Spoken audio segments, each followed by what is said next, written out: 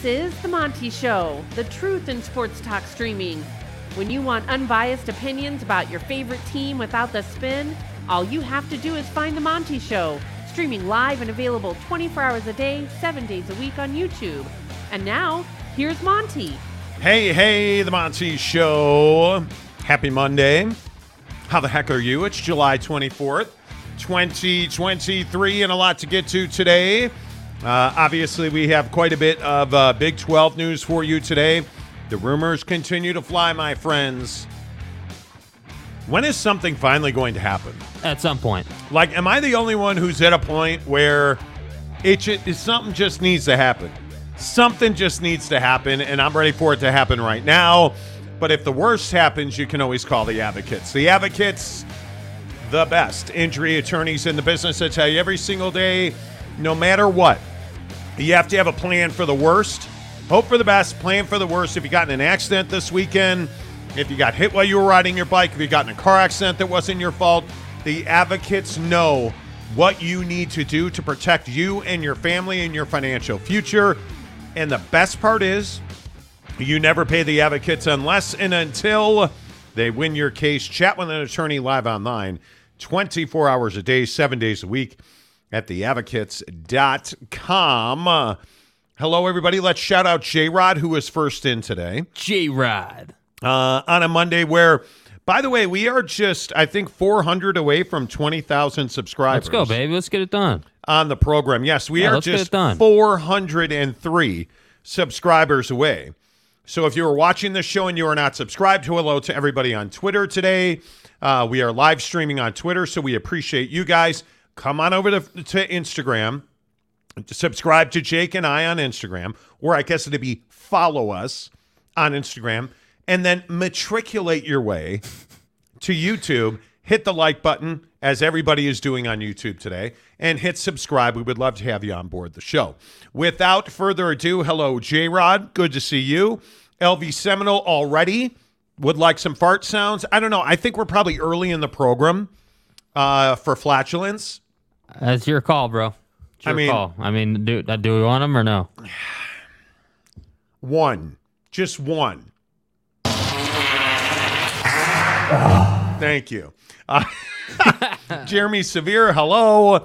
William Lorig says, welcome to the Monty Show. Jake and Monty, glad you could make it. Thank you. I feel so welcome on my own show. You know, welcome to the show. OG Gary, Better Call Saul, Jay Chapman.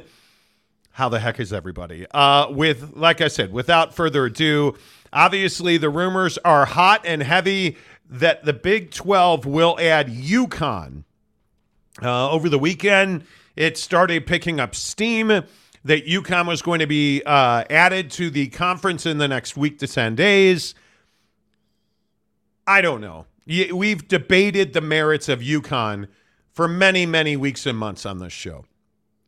And if, in fact, UConn is the first one to get an invite and actually executes that invite, if I'm a Big 12 fan, I don't know how I feel about that, because I don't think there's any doubt, as we've talked about on this show, if you add UConn, you are subsidizing their football program. You are adding UConn for basketball, almost assuredly, because when you look at Connecticut's football situation, they have a small off-campus stadium. They do not generate positive cash flow on football.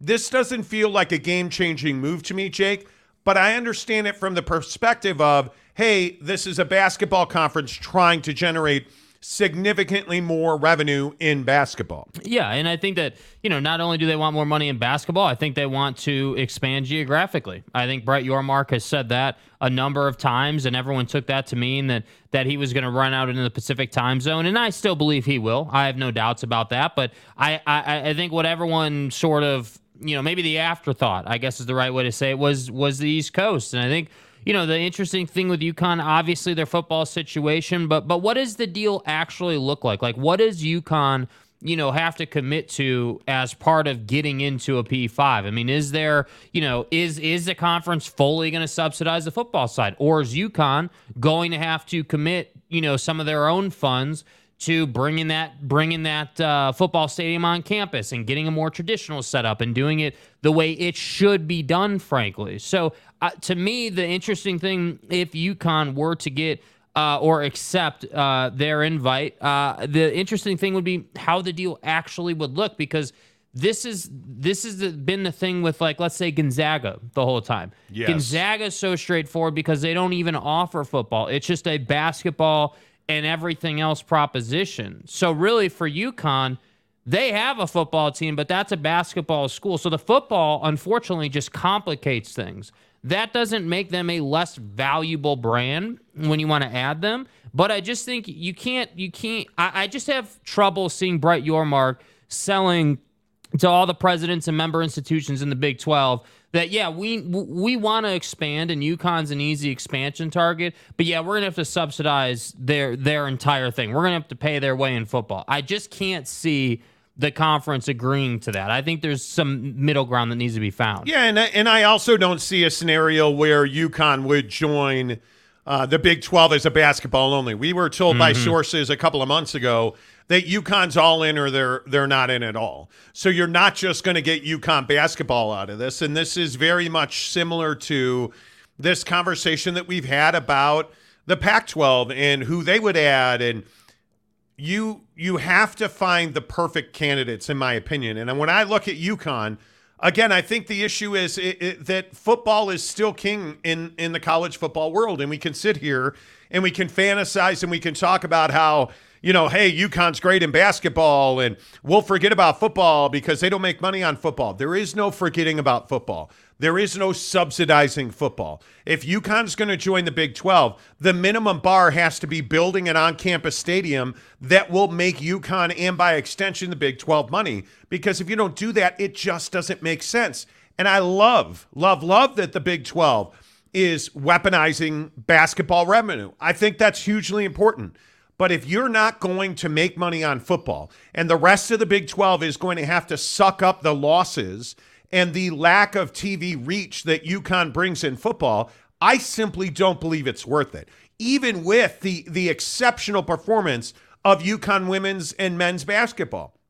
Even with all of that in play, I still don't think it's worth it because football is so critical to the success and the prosperity of a Power 5 conference. Facts. And I love this idea that Brett Yormark and the Big 12 are building this immense basketball brand. It's meaningless if you bring in UConn and each school's having to give away several $1 million to cover those losses.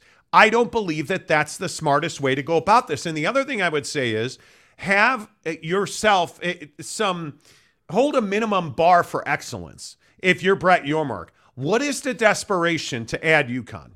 That's the question. Like, if you ask yourself, why would you add UConn now before you get clarity on the Pac-12 situation that we're going to talk about in a minute? But what is it about UConn right here and right now in this space and time where you're willing to take a loss on college football to get a win in college basketball? Because that math does not add up.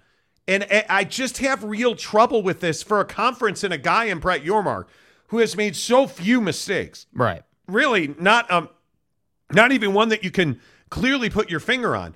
I believe adding UConn right now, before you were to have clarity on the Pac-12 situation, would be a mistake. I think that would be a leap. That would be adding somebody for the sake of adding somebody, and I don't like it at all. Yeah, and I think that, you have to remember that Brett Yormark's only been the commissioner of this conference for, just over a year now or so? I mean, it's not like this guy's been here 10 years, and I think, it feels like he's been in the position a while because he's done so much with his conference in that time, and I think, with great success also comes great responsibility. I mean, you've knocked it out of the park to this point, but again, if you misstep, as I've said, if you add an expansion institution that really is not a great fit in the conference, just as adding a great one would benefit you, adding a poor one really hurts you. And I think, again, this balance of power between basketball and football in the Big 12 specifically, I think is really fascinating because Brett Yormark,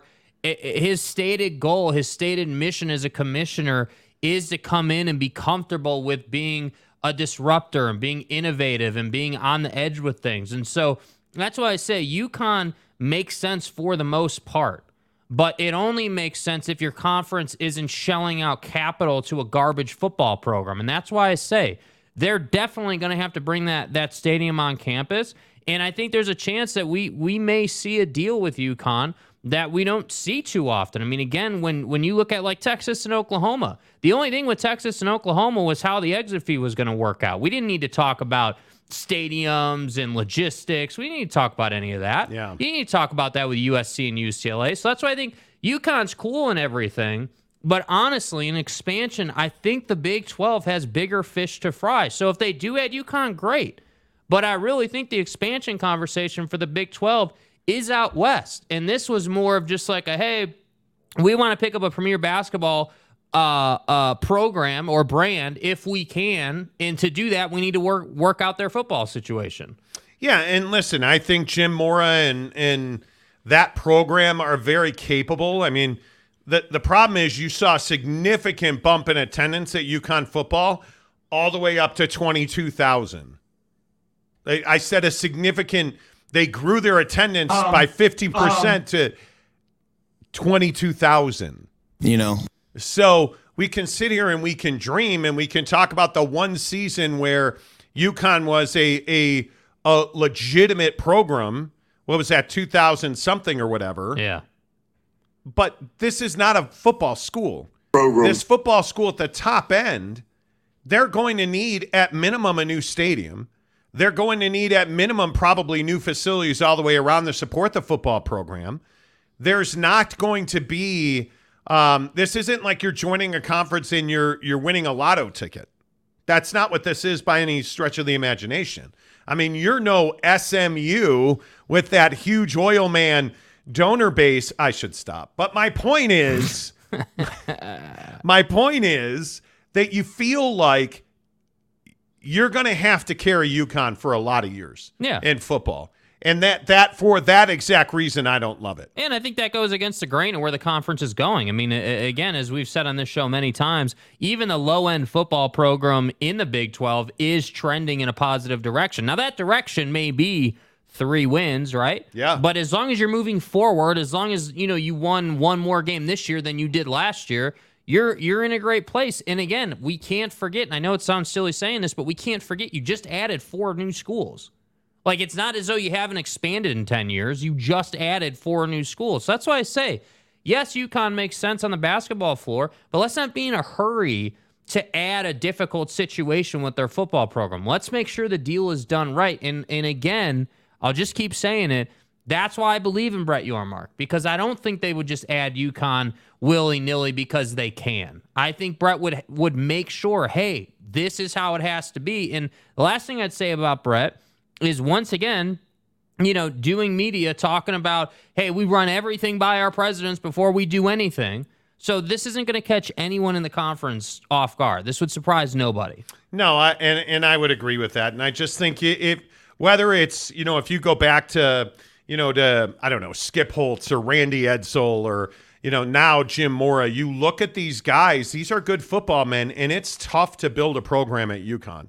And I know they put guys in the NFL, and I know people get excited about that. But I think when you're looking at value adds and you're looking at what it takes to grow a program to the level that you need to grow a program to compete in a football conference equality of the Big 12, I think you're looking at a decade. I think you are looking at a decade. That is at a minimum in my mind. All right, let's get your comments. If you're here right now, please make sure you go ahead and hit the like button. We always appreciate that. Danny Reich Jr. gives us $5 to say Colorado cannot leave before the numbers come out, but CU will be blamed when the numbers drop after they leave. The Pac would expand to 16 for the same money. Sure. I mean, if that's your opinion, I think, and we're going to talk about Colorado in a minute, but I just don't think anybody's going to blame anybody that leaves the Pac-12. If you leave the Pac-12 to go to the Big 12, you would only be doing it if the TV deal's less than $25 million. Yeah. So they know what the number is already. And I don't know why this has been such a hard principle for people to grasp. The schools know what the number is. There's not a matter of, hey, are we going to go or are we not?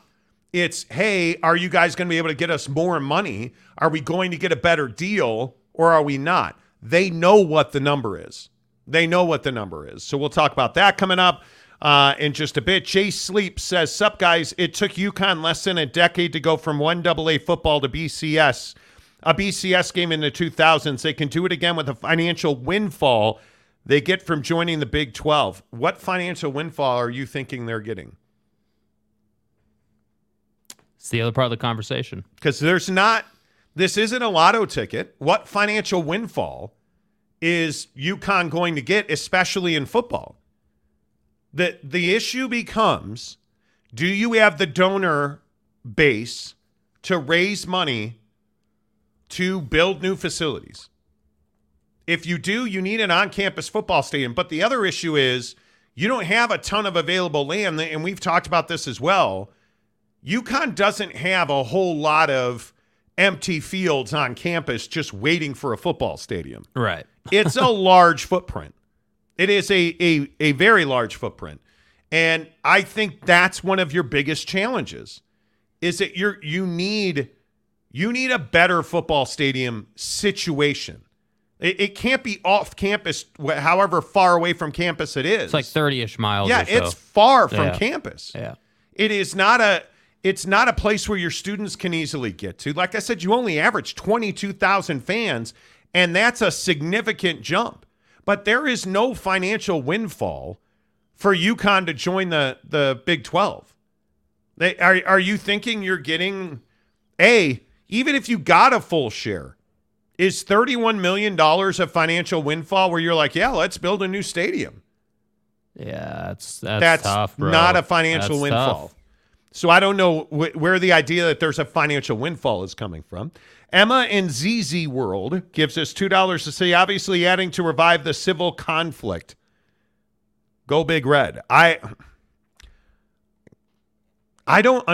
Listen, again, this is a move for basketball. That's the only way you can spin it. You're moving for basketball. You are hoping that you can help UConn get back into football in a major way. And hey, if that happens, great. If it's going to take time and years. That's the only thing that I would say. I mean, you look at the TV deal UConn's got. It's about $7 million a year just on a baseline before you get to, basketball tournaments and extracurriculars on top of what you're getting baseline. So, again, you're not just going to jump into the Big 12 and be at 31.7 or whatever it is. I mean, you would be, I think if you're UConn, you'd be thrilled with what, 15, double your revenue, right? I mean, I think you'd be thrilled with that. But again, the best point is even at 15, that's not enough to just construct a new football stadium from, the plot of land you don't have. Like, I think that's the bigger question. Where are we building a football facility? And by the way, where are we building a football facility that's P5, capable? But I also think the stadium you have now, what is it, Pratt & Whitney Stadium, was only built in like 2000. So that stadium's just 20 years old. Are you telling me you're just willing to walk away from that? That's crazy. Yeah. It's just not an ideal football situation. That's the bottom line. And I am sure that if this story is true, and we've heard it from multiple people, that UConn is supposedly going to get an invite to the Big 12, I just don't love it. It is what it is. I mean, there's no changing it. Yeah. I just don't love it. John Evans says Tulane greater than UConn, but is Tulane really an option for the Big 12? I wouldn't think so. I would not think so. I would much more think that Tulane's an option or should be an option for the Pac-12. But I'd love to see Tulane in the Big 12. I think Tulane, New Orleans would be a great ad. I think, we've debated Tulane at length on this show. Yeah. Their academics would be a significant lift for the Big 12. A significant lift. Truck Stop Gumby, how are you? Jim Mora was a good coach at UCLA. Is that real? Good coach at UCLA. Nick Saban is a better man than you are. Yeah, I don't know that I would say Jim Mora is a solid coach. Yeah. He's a solid coach. Yeah. But was he?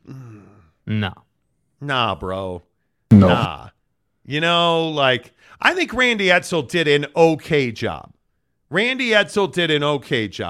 Mora at UCLA was 46-30 and 28-25 in conference. Ooh. Yikes. His best record at UCLA overall was 10-3 in his second and third year. And they went to the Sun in the Alamo Bowl. Just okay. Dude, the reality of the situation is the UConn football job is a transitional job. Yeah. You're not going to No doubt. UConn to win national championships, right? In football, right? Basketball is different, obviously, but football, it's a transitional job. And yeah, Jim Moore is solid. There's no doubt about that. He always has been solid. I feel like Jim is somebody who's not going to, disparage your university or embarrass you, but you're not going to be Ryan Day or like this top cut of coach. He's just solid. He gets the job done. Yeah. And if you look at the coaches in recent times, like Randy Edsall to Paul Pasqualoni, Bob Diaco, back to Randy Edsall. Come on. Yeah, is UConn a destination? I think No. we need to be keeping UConn it is real. not a destination. Yeah, come on now. Purple Haze. Kansas tries their best to act like a football school, but to no avail. Last year was to no avail? Yeah. I think if you slip back into 3-win territory this year, they won't. Then you could say that. But that was a more than solid program, in my opinion. I mean, but you see what I mean with Kansas. Kansas is a perfect example of a basketball school that is improving in football. Notice I'm not saying they're good, right? I'm not saying they're some world beater. Sure. But the Big 12, in my opinion, what we're seeing from their behavior is they're just trying to bring the bottom up, right? Just bring the 1-win team to 3 wins. Bring the 3-win team to 6 wins, right? Bring the 8-win team to 10 wins. That's all you're trying to do in the conference. So I think Kansas is doing fine. Yeah, I think Kansas is fine. I wouldn't, but again, this is it just in my opinion. And again, this is just my opinion. I don't mean to speak for you. I don't know what you think, but it's a good ad. It's not a great ad. And for NCAA tournament revenue and for all of that, hey, it's fine. Yeah. But it's not going to be something that is end of the world. It's not going to be something that's game changing. I wish I could tell you that it was. It's not. Yeah. It certainly is not. And I think that's just the reality of the situation. I don't know how else I don't know how else you spin it. Big Jack 512 says CU won't get a full share of the PAC deal. Grant of rights nets out on equal premium for you. Like, how do you, with all due respect, like saying that CU won't get a full share of the PAC deal, like,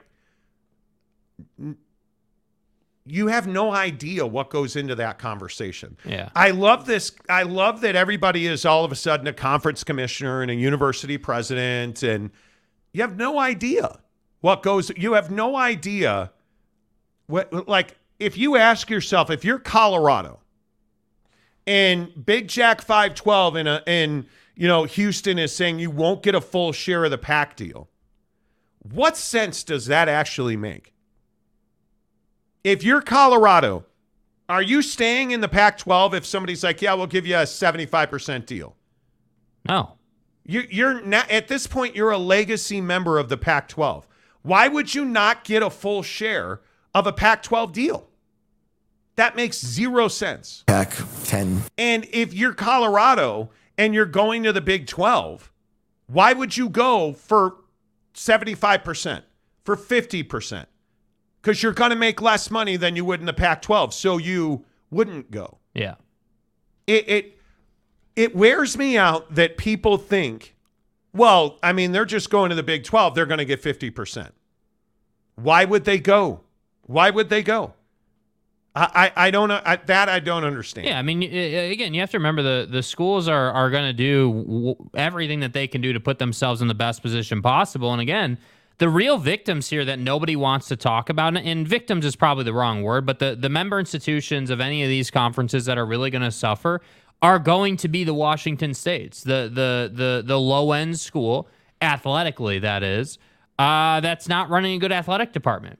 Again, if you're $70 million in the hole, and let's say you do what Big Jack is saying and you take a 50% deal to go to the Big 12, that's not helping you get out of your financial issue or why hole. would you do that? Like, you wouldn't do that. Yeah, like that doesn't make a whole lot of sense. So like that's why I say again, you're talking about, and you can't forget this, you're talking about schools uprooting their relationships, uprooting their situations, uprooting all their resources to go to a new conference and start over with those relationships. Now, yeah, sure, all the people still know each other, but you're not in the same conference anymore, so you can't do business. I understand that in this world where everybody's got a Twitter account and everybody's an expert, and I'm not trying to come after you, Big Jack, but that's a pretty ridiculous statement. Yeah. When we don't even know what the numbers are, it's a pretty ridiculous statement that CU won't get a full share of the PAC deal. You're casual. And that the grant of rights nets out unequal premiums for Oregon and Washington.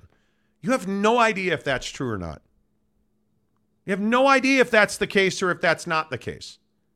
Like we need to stop doing this fantasy land. Hey, let's blow everybody up and say that Colorado's not getting a full share. Like, if you're Colorado, what sense does that make from a business perspective?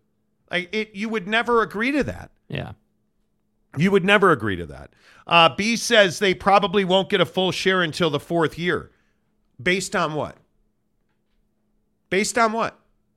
Like, so you negotiated the contract. It would make absolutely no sense for anybody to go to a new conference from the Pac-12, to leave the Pac-12, to go to a new conference, to take a 50% share, and then in 4 years, maybe you'll be at 100%. Wouldn't you just stay in the Pac-12? Yeah. You would never leave the conference. Do you really think the Big 12's pitch to Colorado would be, hey, come and take $15 million a year. Come and take $16 million a year. 50%. Do you think that's going to, what is that going to do? They're not going to win football games for 2 years, and they're not a basketball presence, or at least not a tournament presence. Yeah. What sense does that make? You could stay in the Pac-12 and be the crown jewel football property because Deion's your head coach. Yep. So, again, B, with all due respect, where does fourth year come from? Yeah. And with all due respect. Think through this. Think through this. What sense does that make? It drives me crazy that and this is the issue with the Pac-12, right? So the latest that we have on the Pac-12 is that the streaming percentage is a huge problem in the TV rights deal. It's a big problem because most of these schools, some describe it as more than half, so 6 of 10 of the remaining Pac-12 schools do not want more than 50% of their games on stream. And the biggest concern is their ability to monetize and their ability to recruit. And I think that makes all the sense in the world. Because as a society, as much as I think we all are streaming, and as much as our kids and their friends don't watch cable, satellite, they don't, as adults and the people that are actually buying most of the tickets and who are legacy donors and who buy season tickets, which is not cheap in college sports, those are still TV and cable subscribers. So you have this paradox. Now, in 5 years, when this deal expires, you're going to be at a different place. But 6 of the 10 of these members don't want more than 50% of streaming. Yeah. We know that. And there is a significant discord in the conference right now where most people believe that Arizona and Colorado continue to destabilize these conversations. And I think there is some hesitation, at least that's the word that was used to describe the feeling having President Robbins on the board of directors, because the Carol Folt situation at USC, when she was the most powerful president in the conference, hoodwinked everybody and went to the Big Ten. Yeah. And absolutely shut down Pac-12 expansion. When they had a chance to really get after the Big 12. Carol Folt at USC said, no, we're not going to expand, and then almost quite literally turned around and joined the Big 10. And I think there's a lot of people in this conference who don't appreciate the language that President Robbins and Jed Fish recently used. I'm told that Jed Fish podcast interview he did, where he talked about, hey, we're going to be somewhere, and right now, like that line that says, right now our feet are on the ground, from Jed Fish, the football coach at Arizona, really pissed some people off. Arizona's going to have a place to go. And that's what I tell our recruits. Be all right. That's what I tell our donors. That's what I tell our families of current personnel. We have a great brand. And we have a great basketball program, we have a great softball program, a great baseball program, and I believe we have the opportunity to have an incredible football program. Yeah. We're fine.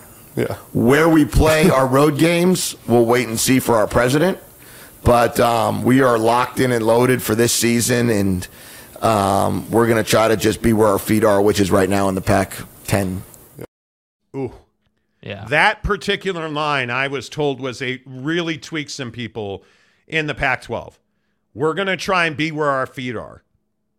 And I think I would be tweaked too. If I were Arizona State, if I were Utah, if I were most of the other members in this conference that are loyal to this conference, that Arizona's football coach said, we're going to try to be where our feet are, that's a big deal.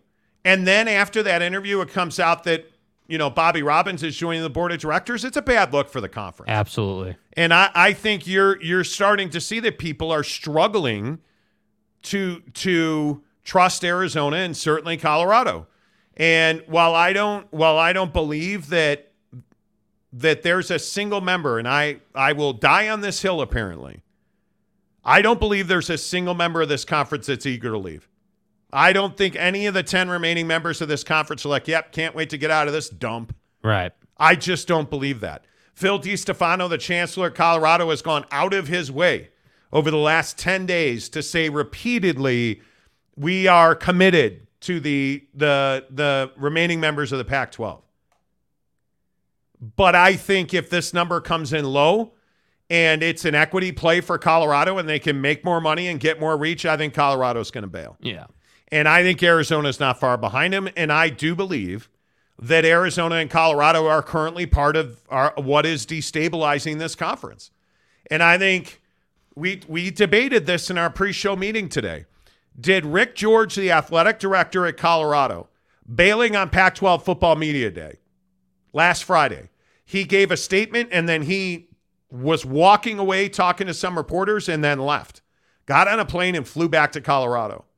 And a lot of people took that as a sign that he didn't care. I don't know what it was, frankly. But what I do know is he wasn't excited to stick around. And he may have had whatever event he had to go to that he said, hey, that might be true. But again, it's a bad look from Colorado, who's already viewed as a member of this conference. It doesn't necessarily love the conference. I think it's a bad look. And I do believe that Arizona and Colorado are destabilizing the conference, as some sources have told us. And I think the longer this drags on from a relational standpoint, meaning school-to-school relationships in the Pac-12, I think it's bad for business. Because I think the longer this drags on, yeah, the TV industry is going to come back to the Pac-12 a little bit, but I don't know how long you have before somebody pulls the pin on the grenade. Well, yeah, and I think you can only make so many mistakes so often before you're really going to start to struggle. And I look at Media Day as a mistake. I think, last week we spent I would agree with that. A ton of time on the show talking about what George did and did not do. I don't think he helped himself or the conference. I think this thing with Rick George is, it is what it is, dude. It is what it is. Like, I don't know what you say about it. I mean, again, as he said, we talked about it before the show, and I do feel like saying because he left early that's a sign they're leaving the conference is going too far. I think if we're going to speculate that far, we might as well sit here and roll out some nonsense about Dion, conveniently scheduling surgery on Pac-12 Media Day, right? I mean, if we're going to go that far. So I'm not quite willing to say that because he left Media Day early, that they're just automatically leaving the conference. But yeah, it's a bad look for any of your head coaches or ADs to be doing the least amount of work possible. It's like what I said about West Virginia at Big 12 Media Days, right? Where like you don't want to talk because you know your football program is terrible. It's trash this year, so you don't want to talk. Yeah. So what did you do? You rolled up and you did your local little radio hits, and then you left. Yeah. I mean, that's what guys do. Yeah, that was a little disappointing from West Virginia, to be honest with you. You could have been better than that. John Evans says, truth is there's no school worth adding from a football standpoint. Oh, I think Colorado's worth adding. I think Arizona football is worth adding. I think Arizona's worth adding. I think the 55 million pound gorilla in the room is the Utah Utes are absolutely worth adding. Yeah. If you could have any of those schools, you would today, right now, say, yeah, come on in. Come on in. Yeah, you can sleep on my couch. Actually, why don't I sleep on the couch? You can have the bed.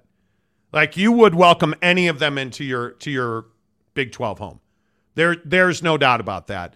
I mean, I other than that, I think you're looking at Gonzaga and you're looking at UConn. Mm-hmm. I still think South Florida is a tremendous jewel out there.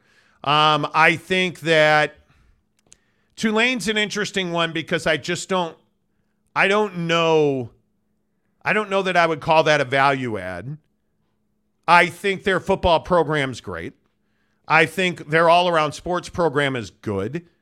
And I think their academics are on point.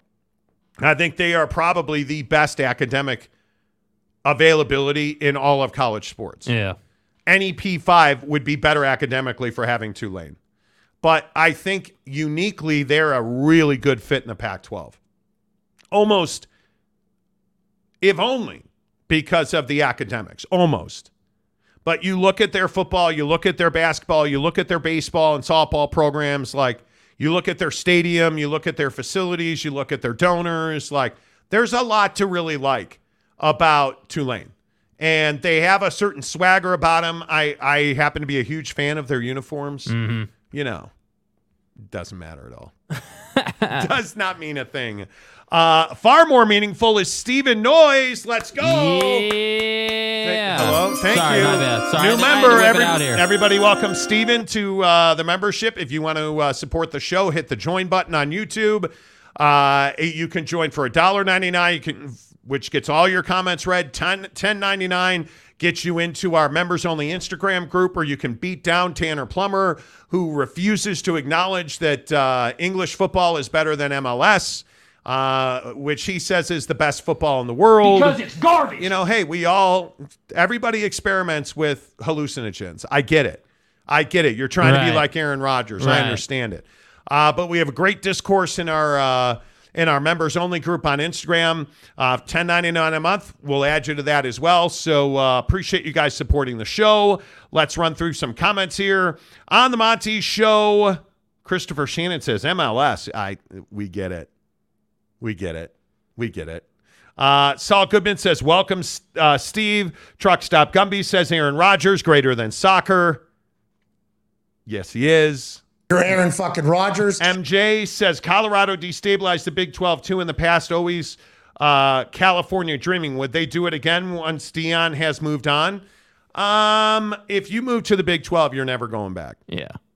You're never going back. But again, I'm the one of the people that believes wholeheartedly Nebraska and Colorado, I think if they could go back and do it again, would not leave the Big 12. Mm-hmm. Or Big 8, depending on how old you are. I believe that Nebraska, while the money's good, has toiled and suffered in the Big 10. National irrelevance. Right? And I think Colorado just has never gotten off the ground in the Pac-12. I mean, it's certainly from an athletic standpoint, it's been a wreck. Now, revenue-wise, all that other stuff, okay. But from an athletic standpoint, it's been an absolute wreck. Yeah. There's no doubt about that. And I almost say the same thing about Utah because I just think Utah is stuck in a really awkward spot where we all know they deserve better. We all know the football program is one of the best programs in the country that nobody talks about. Yeah. We all know, being supporters of the Pac-12, just how special Kyle Whittingham and his staff is. We all know how good Brant Keithy is. We all know what an absolute beast Cam Rising is. We all know what a stud, Cole Bishop is. Nobody else knows that. Right. because you're up in Salt Lake City and you don't have a TV deal that gets you reach. And when you're on TV, and much to Utah's credit, when you're on TV, the fan base turns out and watches. When you're in big games, the fan base turns out and watches. Well, and I think you've done a great job of consistently being in big games. I would agree with that. I think that, again, that loss to Florida was all anyone wanted to talk about for, 2 weeks? Probably nationally. Locally, we still talking about it, but nationally, I think you got 2 weeks out of that. I'm telling you now, this is a critical. This Florida game coming up for Utah is huge. Yeah. It's huge for Utah. They got to win a non-conference game, and the Pac-12 really needs it. This season has to be good for the Pac-12. Yeah. Has to be good. Kenneth Maynor, UConn is a better fit in the ACC. BC, Syracuse, Pitt, Louisville are better partners. UConn football was a laughingstock and a doormat in the AAC. Yes, it was. And Because it's garbage. again, I'll just ask about SMU. I say the same thing about SMU. Are you really, you're telling me you have all this money. You have this huge collective. And SMU is ready to come in and compete in the Pac-12. Then why aren't you competing in the AAC? Why aren't you winning the conference? Why aren't you dominating? And people are like, well, we have all this money and we have all these donors, all hat, no oil. Like, okay. So if that's the case, why don't you have the best stadium in the conference? Why don't you have the best facilities in the conference? Why don't you have the best uniforms in the conference? Why isn't Dallas the home of SMU? Like, Dallas belongs to SMU because they've got all the oil money, and because it's not. It's not. And I look at somebody, I think this is an excellent point. UConn football is a decade away. If they start today, UConn football is a decade away from competing in the Big 12. A decade away. It's tough. It's tough. It's the same. You're in the same position as SMU. Yeah. Utesman 92, welcome as our newest member on the show. Go, baby! Let's go! Strong start to the program. Appreciate you. Let's go. Appreciate that. Utesman, make sure you DM Jake on Instagram, SLC Jake. DM me. SLC Jake. He'll get you into the group. We appreciate that. Yeah. Love when you guys become members. Thank you for supporting the show. Stephen Smith gives us $20 to say you guys should come to Ames, Iowa for the 100th anniversary for Jack Trice against TCU on October 7th. I think you guys would have a good time and get some experience of Big 12 football. Look, I love Ames. Growing up in the Midwest, I am already sick of Iowa. I truly am. Ames, Iowa. Is it the cornfields? Is it the cornfields? Does Ames even has better corn mazes? I love Iowa. Yeah. The state would seem not Iowa, not university, not Iowa City. You said Iowa University sucks. I said ayahuasca. I just call it. I call Iowa. I love Aaron fucking Rodgers. Yeah, ayahuasca. It's not Iowa. Not like the. Okay, I would love to come to Ames. Yeah. Ames is a lovely, lovely place. Don't lie to me. Couple updates for you from the TV side of the Pac-12 TV deal. We were told without any hesitation, Ion Scripps is not now and has not been for some time involved in the Pac-12 TV deal negotiations, and we were told they never really were in serious conversations about football, that there were some intermediate conversations about other programming, as it was described to us. But there's all these rumors out there that Ion Scripps is the new back-to-the-table partner, and it is not. As we reported last week exclusively on the show, Amazon Prime Sports and the Pac-12 have had recent conversations, although I am told that those have not been pen to paper. Hey, let's do a deal. And frankly, I continue to hear that it is a real mix of partners involved in this Pac-12 TV deal. And I was also told that there is just some other conversations happening inside the conference, and they're trying to add as much revenue, really, and they're penny pinching the revenue to try and get the largest number they can. And I think there is a split based on conversations I've had. I think there is a split in this conference between George Kliavkoff and his team that are out trying to negotiate this deal with distribution partners and this new executive, this board of directors, rather. I think the two sides have very deep disagreements about what the Pac-12 is worth. Yeah. And I think George Kliavkoff is trying to sell a smaller deal. And I think the presidents and the board of directors are not interested in a smaller deal. And I think that's what the delay is. I still maintain that there was never any deal that was imminent. I do believe that August feels like unless something of just a shocking nature happens, I think we are at least 10 days away. Yeah. And Clock's ticking the kickoff, bro. We're 30 days away from week 0. Yeah. That's the window that the Pac-12 has to operate in. Because I've also been pretty strongly told that if the Pac-12 doesn't have a deal by week 0, you're going to lose Arizona and Colorado. That is the common belief amongst the TV world and amongst Pac-12 sources that we routinely talk to. That if you get to week 0 and you don't have a TV deal in place, you are in real jeopardy now.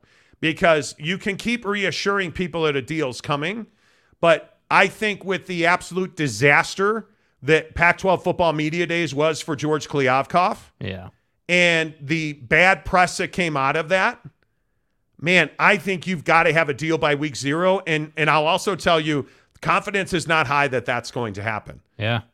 Now, I believe that George is going to have to table something, and he has not yet, from what I've been told the board of directors, this is our best deal. This is the best deal that we can get. We cannot go back out. I don't believe that he has said that yet because I haven't been told that yet. I know that he has passionately fought for a deal that this board of directors rejected 10 days ago, which is where I think the deal is imminent buzz came from. But I'm told that deal didn't even get filtered down to the rest of the presidents.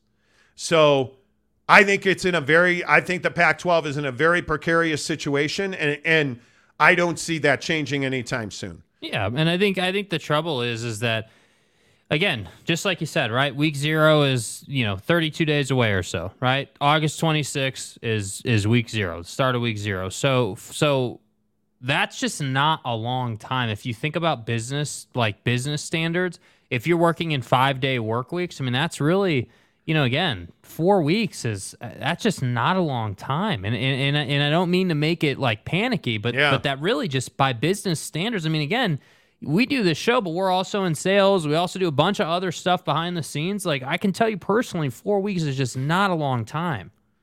It goes by in a blink. Yeah. I would agree with that. Roy Jones gives us $5. Hope you're doing well, champ. Zach Sloter. Zach, what's up? How are you? Leave our cornfields alone. Listen, bro. I'm a big corn on the cob guy, dude. I know good corn when I eat it. Field of dreams, bro. Yeah. If the Big 12 adds UConn, Colorado, and Arizona, who is the 4th school? Maybe Arizona State. It wouldn't be Gonzaga, would it? I think it is Gonzaga. And I told you 4 or 5 months ago, Gonzaga has a verbal offer to join the conference. Yeah. But I think Gonzaga is the perfect example of what we're talking about. Gonzaga. Why would you leave the WCC, which is you own the WCC? Auto bid. You own it. You dominate it. You're getting into the tournament just based on your conference schedule every single year. Why would you leave that conference if you are not getting a significantly better deal in the Big 12? I think it's Gonzaga. Frankly, I think it's the reason that Gonzaga is not in the Pac-12. Yeah. Because it was a natural fit. 12 months ago, it was a natural fit for Gonzaga to join the Pac-12. Well, and I think obviously geographically, it's perfect for both conferences, right? Obviously, I would agree with that. With the Pac-12 being a Pacific time zone conference, it makes perfect sense. But again, what did we start today's conversation with, right? Hey, the Big 12 is expanding. UConn's most likely coming. So Gonzaga is the UConn of the West, right? Yeah. I mean, the only difference is UConn's got football, but Gonzaga, everyone forgets that Gonzaga's really strong in their athletic department. It's not like it's just the Drew Timmies or what was the Drew Timmies, and then they can't do anything else. So, well, they only play field hockey and basketball, from what I understand. Well, at Gonzaga. They're it's very strong athletic department. Yeah. And there's a lot of reasons to like Spokane. There's a lot of reasons to like the brand. They have money. They have donors. They have a fan base. There's nothing outside of the fact they don't have football, but that doesn't matter. You can be unbalanced. Yeah. I think that there's not a whole lot not to like about Gonzaga. And I think they would be in my opinion, they'd be a tremendous fit. And I think you need a lift if you are the Big 12. Right. Everything that you do has to be a lift. And that's why in Big 12 country, that's why so many people use Buckshot from Bucked Up, the official energy provider of the Monty Show, because they know that when you pop a Buckshot, it gives you a mental lift, whether you're doing conference realignment. Come on, bro. Admire my guy's work over here, bro. Conference realignment, or you're playing golf like I do over the weekend. Golf. Man, pounded a Buckshot on Saturday, playing the absolute, you guys. You want to know how bad the front nine was Saturday? A certain somebody on this show snapped their driver at the shaft. Now, okay, fuck you. How's that? I'm not trying to call anybody out. I am not the one who did that, who snapped their shaft off at the driver head. What? It was a bad front nine. I shot I think a 55 on the front nine. Cheers to a 36 on the back. Do you know what that's like these days? And why did I shoot a 36 on the back? Well, because I had Buckshot. Duh. At the turn, after I threw my 52 wedge up onto a cart path, par 3, pull out the 9-iron, woefully short, bladed it. Like it's an elevated, bladed it. Ball went about 30 yards. Okay, I'm going to hit a 52 up onto the green. You got to land it on a hill to the left of the green and it'll roll down. Good old Uncle Monty hits a perfect 52-degree wedge. Got to get stroked. Right on the hill, it rolls down to the cup within 3 feet. Yeah. No, it didn't. It actually plugged on the hill because the hill was a little damp. Okay, no problem. Go up on. Fucking ticks me to fuck off. It's a little plugged. Not improving lies. Not on this show. Right. Took the 52 off the left side of the green. Hit the 52. Perfect fucking chip down onto the green. Here's just gonna keep going right by the hole. Vexes me. Hey, where are you going? Terribly vexed. Into the bunker on the other side. Oh. Okay, it's the second hole. I'm fine. I'll try to stay calm and not curse. Now, because I'm a jackass, I took that same 52 down into the bunker. Jackass. Promptly scold that golf ball over the green again, right back to where I was before. Ain't no reset. I don't know how many people know this. You don't need to put blades on a helicopter. Just take a 52-degree wedge and put it right on top of that thing and twirl it. Here, take it. See ya. I felt worse after I did that. Anyway, the point is, I had 55 on the front. But the reason that the Buckshot works so well is it gives you a mental lift. It's 200 milligrams of caffeine, but it really, it's a little shot of brain power. I'm for real. And about 5-10 minutes later, you don't even notice it, but you just get some clarity. Stepped up onto the 10th tee and hit a monster drive. Hit a beautiful 52-degree wedge. Blew the birdie putt. Blew the par putt. Took a bogey. Picked up the ball. Walked over to the 13th. Promptly put it within 5 feet. Actually made the putt. Went on and had a great back nine. Yeah. Damn it, I'm telling you, if you're not using Buckshot from Bucked Up Energy, the best energy provider in the business. In the description below, 6 free Buckshot samples sent right to your front door for free. Get it right now in the description below. Man, golf is trying. Tom Dean, after you snapped your shaft off, buck up. Yeah. Yeah, you know what? But because we play PXG, because my boy Garrett plays, is our PXG rep, I got a new driver coming this weekend. So we're on, what is that, the 14th hole? Yeah, 14. 14th at Canyons Golf in Park City, our home club. Yeah. He steps up there and smashes a ball. And I'm like, God damn. Like I'm watching the ball fly, right? Yeah. I'm like, dude, let's go. And I turn around and he's got the head of his driver in one hand. And while he's watching the ball, I can feel it, right? I hit it, you finish high. And right at the top of my finish, I felt a wiggle, like a waggle at the end of my driver's shaft. And I'm like, what was that? And I bring the thing around, and, it's like it's dangling off the end of the shaft. And so I just, I dangle it. It falls off the shaft. I pick it up, turn around. He's looking at me. He's like, oh, okay. Was amazing. But and you turn around and Jake's got the handle in the shaft in this hand and the driver head in this hand. As you can see, there's not much hope for you left. And Jay, he's like, how much is this going to cost? Bro. It was a great moment. It was truly a great moment. I loved it. Saul Goodman, it should be a tradition now. Every time Monty takes a bucked up, a fart sound show drop. What? Buckshot doesn't make you fart. It doesn't actually. At all. But, Jeff Woodworth, buckshot even help you after you snap your shaft? Must be deer velvet. I have to say. So I snapped the driver, finished that hole. Yep. Par 3 after that hole. The hole following that, 16. Absolute moonshot of a 4-wood. Love the PXG 4-wood, dude. Big fan. Dude, unbelievable. It is, dude. It was, yeah. Tom Dean, wait, he kept playing after snapping his shaft? Yeah, and he hit his 3 and 4 woods like it wasn't nobody's business. Yeah, dude. Absolutely, bro. It was amazing. I think the farthest I could hit the 4-wood, not to get too far off track, but the farthest I can hit my 4-wood's like 260 maybe. Something like that. That's probably as far as I can get that thing to go. And that's with a Kirkland Costco ball, by the way. I'm the Kirkland, which I'm a big fan. Matt Ritson gives us $2.99 or $1.99 to say Pac-12 try to get a deal with Fox, but on disconnect. Fox just I just don't think Fox has a big appetite for the Pac-12. Yeah, I don't.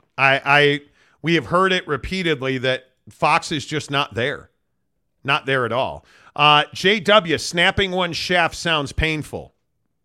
To be honest with you, I didn't even know it happened until I finished my follow-through. I felt nothing through the swing. And you actually hit a good drive. Yeah, I was surprised after I broke it. I was surprised that the driver had stayed connected enough for me to bring it back around. Stay hard. Yeah, But hey, again, and they don't sponsor the show. Like, no affiliation. None. We swing PXG. And I just want people to know this because I had a great experience, right? We always talk about crappy customer service. Had a great experience. Our guy Garrett here is our PXG rep in Utah, and sent him pictures. He emails those over. Literally send me a text. Yesterday sometime. Yeah, it's like, hey, you should be getting an email or email updates about shipping. Unbelievable. Just like that. Unbelievable. B says stay hard. Exactly right. Yeah, dude. Mark 234. Is this a Rick Pitino joke regarding snapping a shaft in an Italian restaurant? That's awesome. Well played. That's awesome. Aaron Wilson says Jakey broken shaft 2 holes. Yeah, you know what I mean? Exactly right. How many holes in a snapped off shaft? Dude. Well, only one for that shaft. At the end. Do you count the hole in the driver head, though? Yeah, I got a hole in the head. Hey, now. Stop. All right. The official pizza of the Monty Show is Papa Murphy's Pizza. Had great Papa Murphy's Pizza over the weekend. And I try to tell people every weekend, get that Papa Murphy's Pizza. Make sure you use the promo code Monty25 when you download the Papa Murphy's Pizza app and you order your beautiful calzone. At Papa Murphy's, we do more than just pizza. We do calzones. Papa Murphy's does calzones? Oh, I think you mean I do the calzones. And how do you do it, Dad? How do I do it? How do I do it? Oh. Well, we do it with fresh ingredients and hand-shredded cheese tucked in a scratch-made dough. That's how, honey. At Papa Murphy's, we make great pizza. Hey, don't forget the calzones. Order now at papamurphys.com. Papa Murphy's Pizza, the official pizza of the Monty Show. Make sure you use the promo code Monty25 to get 25% off your purchase of $25 or more at Papa Murphy's Pizza. Hope you guys are all well. The Monty Show, hour number 2, is presented by our good friends at TryDayTrading.com. TryDayTrading.com/Monty. See your future for $10.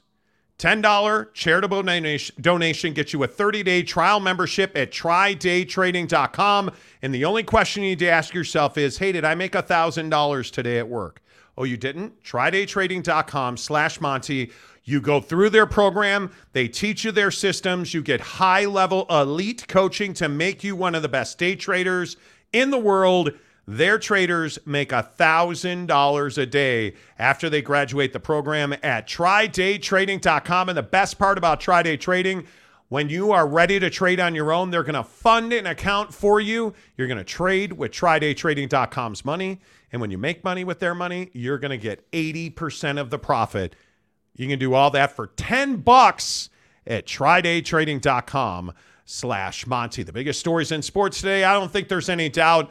All of these expansion rumors continue, and I think we spent all of last hour, if you're just tuning into the show, on the Big 12 and this UConn rumor.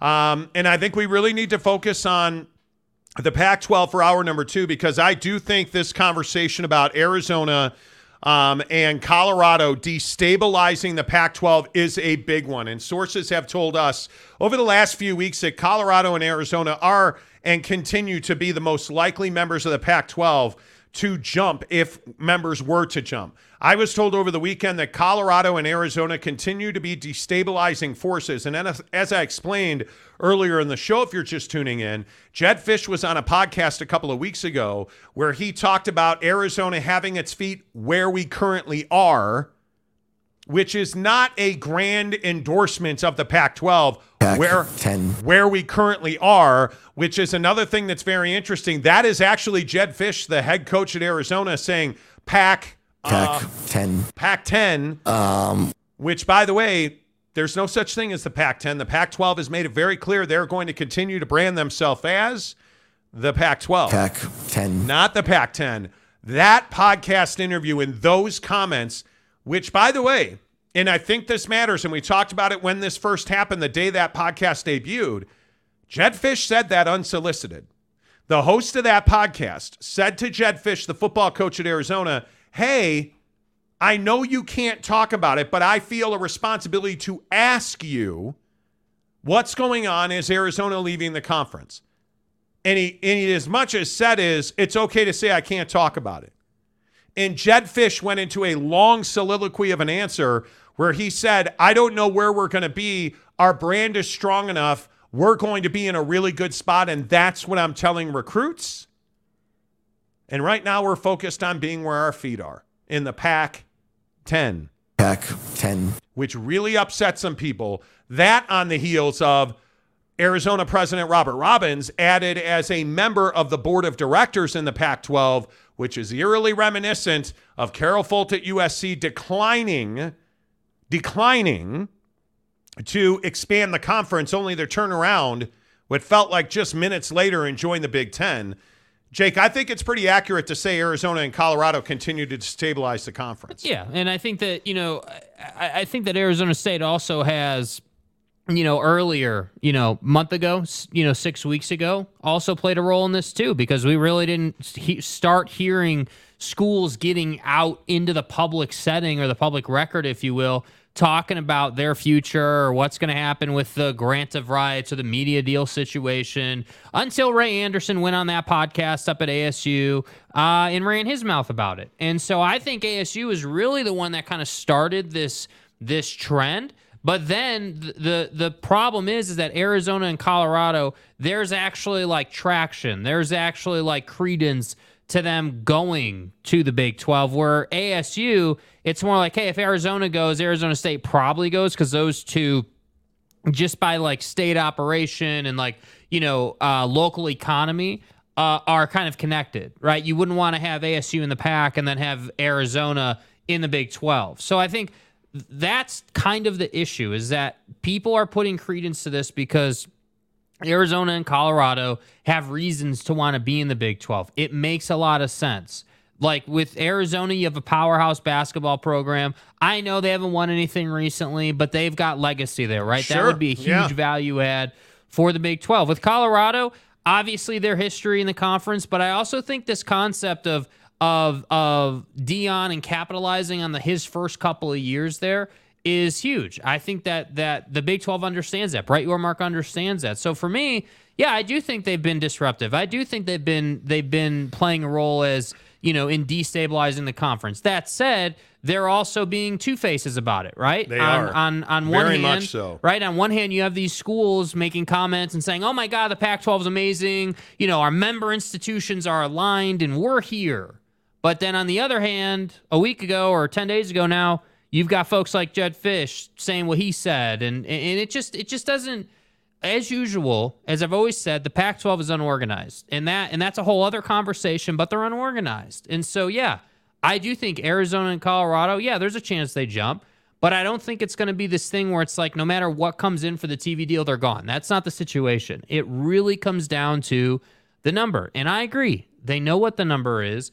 I just think now it's a timing thing, right? Because just the same way Brett Yormark didn't want to be seen as a raider of the Pac-12, I don't think that Pac-12 schools want to be seen as hitting eject and causing the conference to collapse. Nobody wants to be the one that, a year from now we look back and say, oh, Colorado was the first of the major schools to leave. Exactly. And that was the beginning of the end of the conference. Exactly. Nobody wants to be that person. Because I think it's a bad look. There's no doubt about the fact that it is a bad look. If you are the one that torpedoes this group, I think people are legitimately and rightfully worried about the I don't know, is punitive the right word, that the other 9 members will take out the action that they will take against you.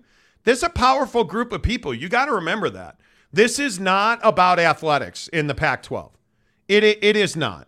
And I think when you look at the moves that we have seen out of the Pac-12, whether it is the San Diego State fiasco, which is incompetent as San Diego State appears, I think you have to put some of the responsibility for that absolutely on the Pac-12 conference.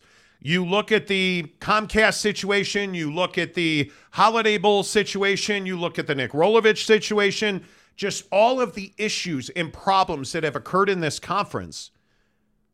And you can't help but say to yourself, these people are not the best operators when it comes to athletics. Yeah. They have repeatedly made significant mistakes. And to their credit, the presidents in this conference have hired commissioners and said, hey, commissioner, go do your job. Now, they've hired the wrong commissioners. Very clearly, Larry Scott was not the right guy.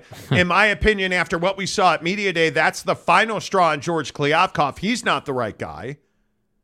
But they've tried to let their sports people do the sporting in this conference, and frankly, it's just blown up in their face. Yeah. So I give the Pac-12 a lot of credit for that.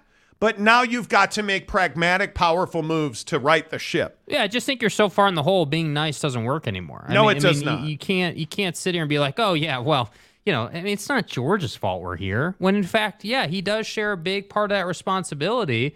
And I do think that Media Day there's no question Media Day should have been a positive thing for your conference. Like that's the purpose of Media Day. Media Day is to come out and have a wave of positivity, even to a point of understanding, hey, this is Greg Sankey or Brett Yormark talking about their own conference. Of course, they're going to spew a bunch of positive stuff.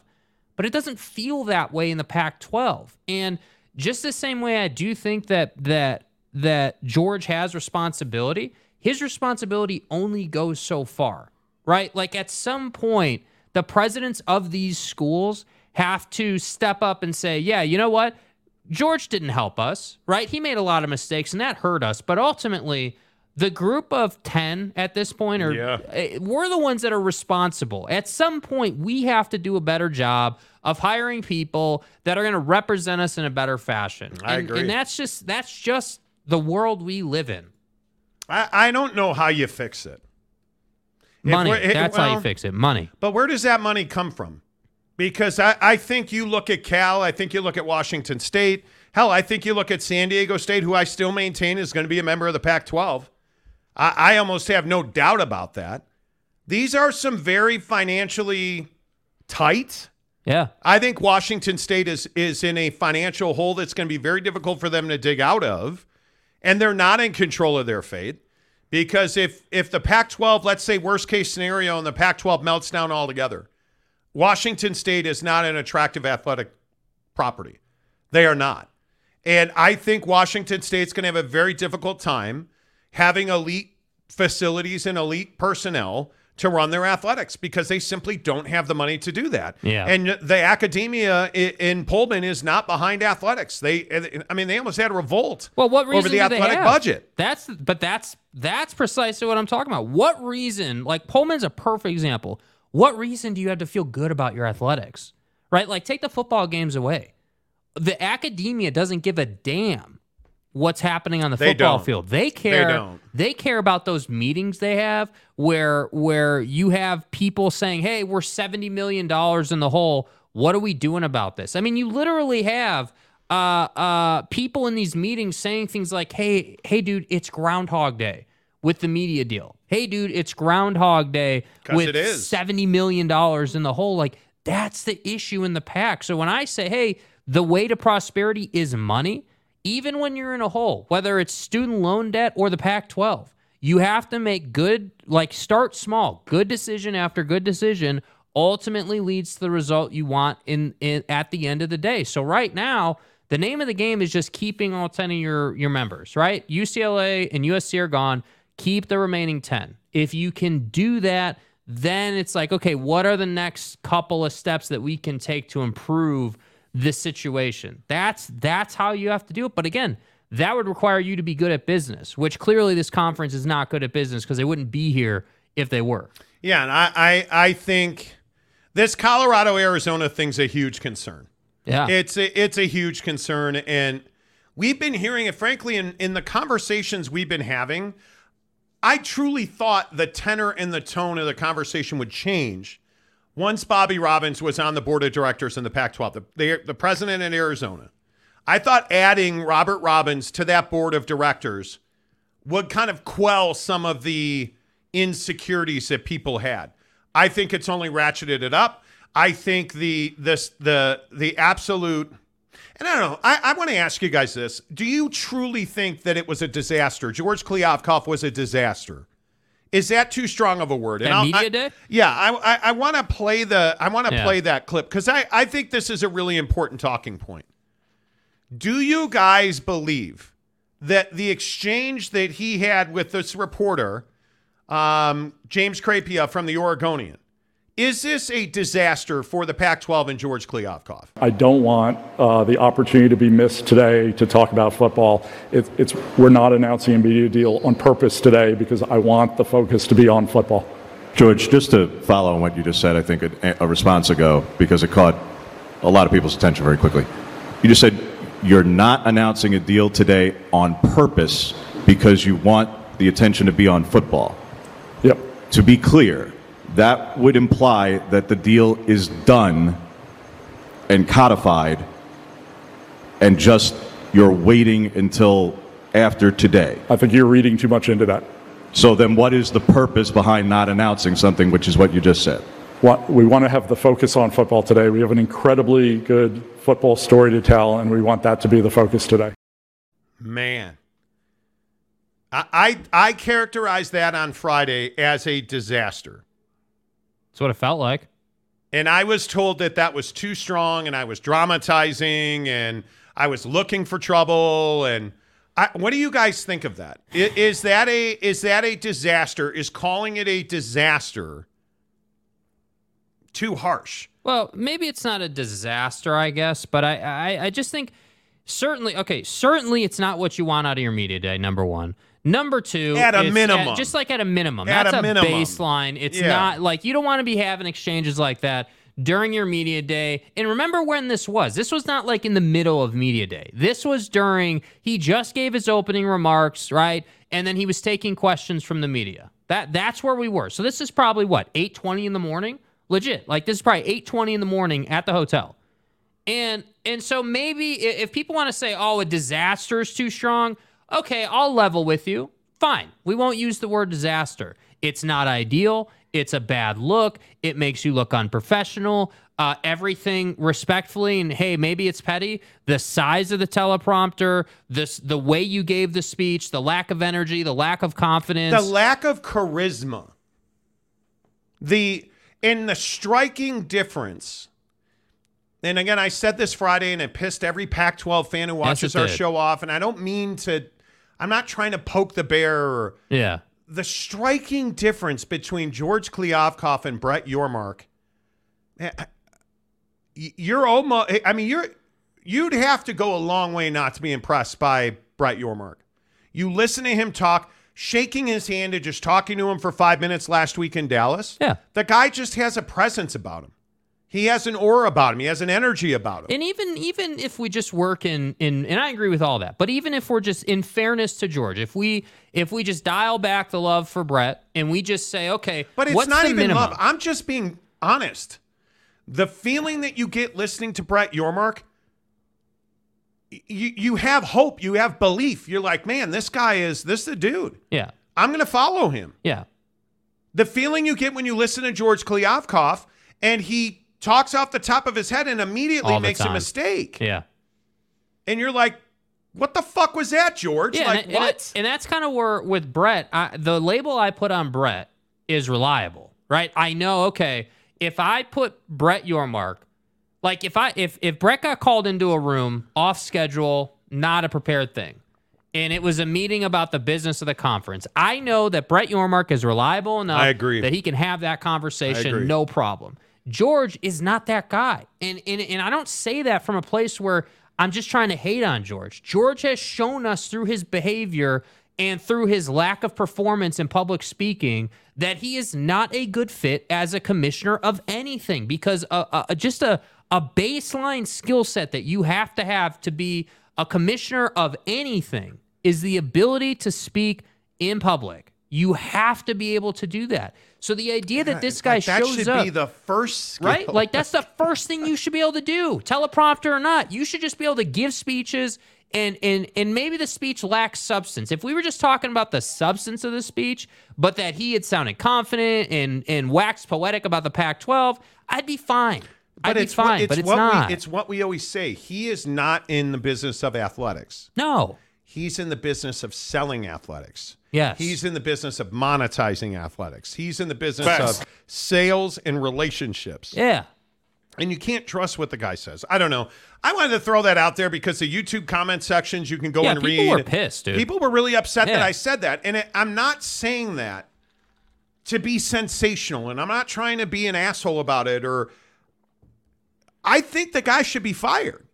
I thought what happened Friday, I thought he humiliated the conference. But how much of that is your expectation of him versus what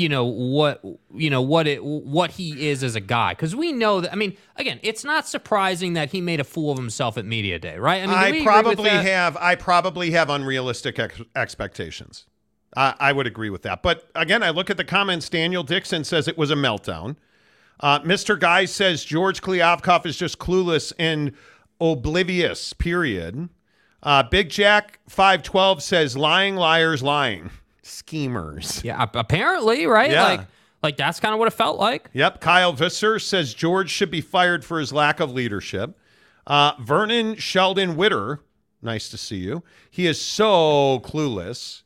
I think, Daniel, it was a meltdown, absolutely. Tanner Plummer says MLS soccer is the greatest brand of football on the planet. Good to see you, Tanner.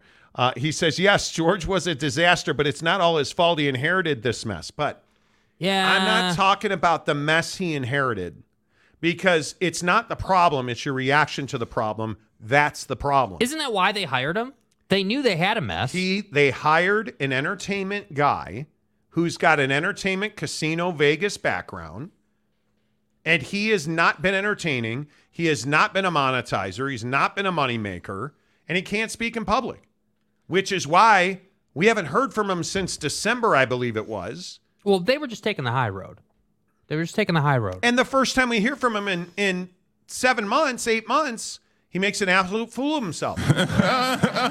It's not his business acumen that I have a problem with. It's that he cannot perform. Yeah. He can't perform. You know, like it's not that he inherited a terrible mess. You can't blame the downtown San Francisco office building or the private jets or the suites at the Aria or the officiating mess or the TV deal. Those were all Larry Scott. I can blame him for the lack of a TV deal now. I can blame him for all the stupid shit he said, like back of the envelope calculations. Yep. And nobody that I've spoken to at USC or UCLA wants to go to the Big Ten. Back of the envelope calculations. Like just that stupidity. I can blame him for that. For saying that we have a deal and we're purposefully not announcing it. And then when you're asked if you have a deal, you're saying, no, we're reading too much into it. You should be fired. Yeah. Like, I just think you're bad for business. That's what I think. And Donuts, how are you? Washington State's Martin Stadium, capacity 32,000, which is fine for Washington State. I mean, I think we make too much out of stadium capacities. We had this argument way back in the day about Notre Dame. Yeah. As a diehard Notre Dame fan, I can tell you I was one of the few who didn't want to go up to and compete with Michigan at Michigan Stadium, the big house. Everybody at Notre Dame was like, "Oh, we got to have 7 million seating capacity," and it's like, no, we don't. And people are like, "Oh, well, who cares if you can't see touchdown Jesus?" And it's like, well, actually, most of the Notre Dame fans and the Notre Dame faithful, and by the way, Jesus Christ wants to watch football. It's probably too much. I think I for sure am in the camp of, hey, I'd rather have 32,000 Jesus jam-packed. Christ wants to watch Notre Dame football. No, he doesn't. No, touchdown he doesn't. Jesus. Dude, boom, out of here. You're filling in for somebody. Hell out of here with Everybody wanted Notre Dame Stadium to go up to 100,000 to compete with Michigan Stadium. Yeah. And all of us longtime Irish suffering fans, and I was talking to Manti Te'o's girlfriend about this just the other year. Yeah. And she was telling me that, yeah, we should go up to 100,000. Manti told me that's what he wanted. You know. Right. That was a Manti Te'o's girlfriend joke. Right. Because I'm a longtime suffering. Okay, let's move on. Matt Hartley. I'm not even mad at A&M and Missouri for leaving. Well, that helps. That helps.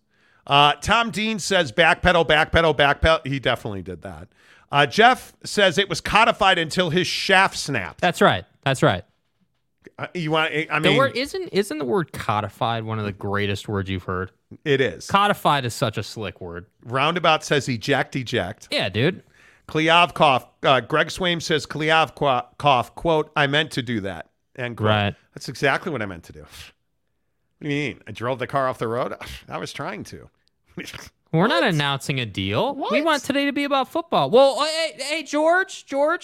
Hey, does that mean you have a deal? No, you're reading too much into that. I never said that. Okay. Yeah. Okay. Yeah, Matt Ritson makes a really good point. Stanford Athletics and AD almost cut 13 sports, but were saved. And then Stanford president was forced to resign. Don't grate Stanford University. The president at Stanford, who is on the board of directors until August 1st, is being forced out at Stanford over questions about his academic ethics and research that he did. But he's making that bread. And while he was cleared of what amounts, I believe, and I'm not saying this is fact because I don't want to get sued by a bunch of fucking trees, but my point is, I believe, in my opinion, what happened was there were some questions about the veracity of his research and the work and the writing that he did. So he wasn't cleared and vetted. Exactly right. Fox didn't want to pay him. But my point is, he was cleared, but because now you can't trust his ethics, he's being forced out at Stanford. So, yeah. Riley O'Brien, that's like the 7,186th time that clip has been shown. Yeah. I think everyone's shown it. The Jed Fish one? No, the George Klavkov one. Oh, dude, and I think it's iconic at this point. It is now. It is and now. Rather not iconic, infamous. Yeah. Cougar Tracks, what was the football story today? What do you mean, what was the football story today? Wasn't a disaster. Saints Academy Portland says it wasn't a disaster. Okay. Well, I appreciate Portland is a very pro Pac-12 city. We know that. But I'm glad we have a dissenting voice. Yeah. Laura Weiss. Hi, Laura. How are you? You weren't harsh. Thank you. We have a great football story to tell that no one will see because there's no TV deal. Oh, what was the football story? See? There was no football story because nobody heard the football story because everybody thought you had a TV deal. Which is, again, the reason the guy should be fired, because he's saying, well, we are on purpose not announcing a TV deal because we want the story to be football. Oh, wait, what I meant to see. People are misinterpreting what I'm saying. You're misquoting me. Come on, right? Guy. Come on. It's remarkable to me that that's what this is. Roger Abbott. If I were Washington State and Oregon State, I would be lighting up the Yormark phone looking for an invite. Get it now. But again, you know what, you guys? Again, yeah, the Mountain West and the Pac-12 should merge, and this all goes away. Yeah, well, I don't think that's going to happen, though. I agree, but I don't. But again, if you're not going to merge with the Big 12, you're really telling me you're willing to merge with the Mountain West? I mean, that's where I part company with the Pac-12 as far as their pride and them thinking how good they are. Because the problem is, I don't even disagree. You're a great football conference. You were a good basketball conference, but you haven't been. And the conference deserves better. But the problem is you're in such a hole. You don't get to decide how good you are, bro. You don't get to decide like what it looks like. You need to find your path forward because you don't have one right now. OG Gary says Notre Dame has a tough schedule this year. Why bring this up, bro? Well, I am still trying to get over Manti Te'o's girlfriend's passing. And I don't know why you crying like a little girl. Navy, Tennessee State, at NC State, Central Michigan. I thought you said they had a tough schedule. Our first loss, Ohio State. Do you view this season as a failure? We're going to get fucking killed by Ohio State. Ohio State. I do believe that Ohio State doesn't have the need for a running back. They're just going to bring one of those like blacktop rollers, those steamers that roll. We're going to get crushed. At Duke, loss. At Louisville, win. USC, well, that's a loss. Pitt, that's a loss. At Clemson, that's a loss. Wake Forest and at Stanford. Thank God for Stanford, or we would probably not have, Wake Forest is. Yeah. I mean, they're no Tulane, but they'll do. I think this is going to be a 4-loss season. Ohio State, at Duke, USC, and Pitt. And Clemson, that's 5. And then Stanford, and don't forget Navy, so like maybe a 7-loss. But we're going to lose so we're going to try and find some wins to become right. We won't be bowl eligible. If I'm being honest, they're going to lose that NC State game on September 9th. Buckle up. Yeah. We're going to lose against the Ohio State. I think we're going to lose at Duke. I think we're going to lose to USC. That Pitt game is going to be a ball breaker. Yeah. That's at Notre Dame Stadium, so I think that's a win. And then we're going to lose at Clemson. I think those 4 are absolutely losses. There is just no way that you're beating Ohio State and USC, 2 of the best teams in the country. Although Ohio State's probably top 7 this year. Not top 3. I think they're top 7. USC, I think right now today, I might argue that they're in the Georgia, Bama, Texas argument. Mm-hmm. USC is that good. And I just think Pitt is one of those teams you never want on your schedule because they will, it hurts. It absolutely hurts. Hero75 gives us $10. Part of me just wishes that multiple teams in the Pac-12 would announce at the same time they plan to leave, so either the Big 10 and the 12, so not a single school or Big 10, 12 takes the blame for killing the Pac. There has been conversations about that. And the real question is, can Arizona State survive in a conference without Arizona? because the two together in the same conference bring tremendous leverage. Yeah. So the question is, can Arizona State – Arizona's always going to be fine because of the basketball program. And I think Jed Fish actually has really moved the football program up. Although this Jaden Dolores situation was a bit of a distraction, frankly, last week. But I'm curious to see how Arizona State and Arizona operate if they are not together. That'll be very interesting. Ryan Thomas, how are you? Gives us $5. Speaking of having the right people representing it, I really hope the Pack has called the Advocates after Friday's 25-car pileup. Damn. The Advocates at theadvocates.com. The presenting sponsor of the Monty Show, The Advocates, the best injury attorneys in the business. And all 750 of you, after you're done hitting the like button right now here on the Monty Show, as we continue to move towards 20,000 subs, and we are close. Yeah, we're close. Help us get there, man. We can get there this week. We are just, wow. You guys pick it up. Let's go. Picked up 15 subs already this go. show. We are 390 subscribers away from 20,000. Let's go. Thanks to our friends at The Advocates who are working with The Road Home, one of the foremost advocates for the homeless community in this country. You guys, if you have $1, $5, $10, I'm just asking you to please consider the fact that The Road Home and The Advocates are partnering to help homeless children get what they need to compete for education at the lowest levels. And I mean homeless kids in elementary school, middle school, high school, just trying to learn how to read and write. And they want to send them to school with things like socks and underwear, pants, clothing. They want to make sure that they're fed.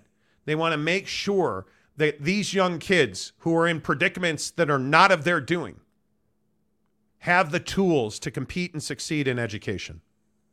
And so I ask you, you can see on the screen there's a Venmo address, Advocates, donations. If you have, again, even if it's $1, you guys, if it's $10, $50, $1 million, please give what you can.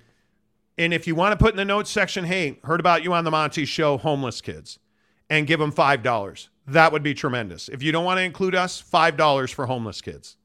That would be awesome, because there's so many kids who don't have a place to sleep, who don't consistently every night know where they're going to sleep, let alone, hey, do I have a fresh pair of socks for tomorrow? Do I have shoes for tomorrow? Do I have underwear for tomorrow? Like, those of us that are fortunate, when we were growing up, had to pick a shirt to wear instead of having just a shirt to wear. So if you have it in your heart and you have it in your wallet, please consider getting on Venmo. Advocates, donations on Venmo, $1, $5, whatever you can give.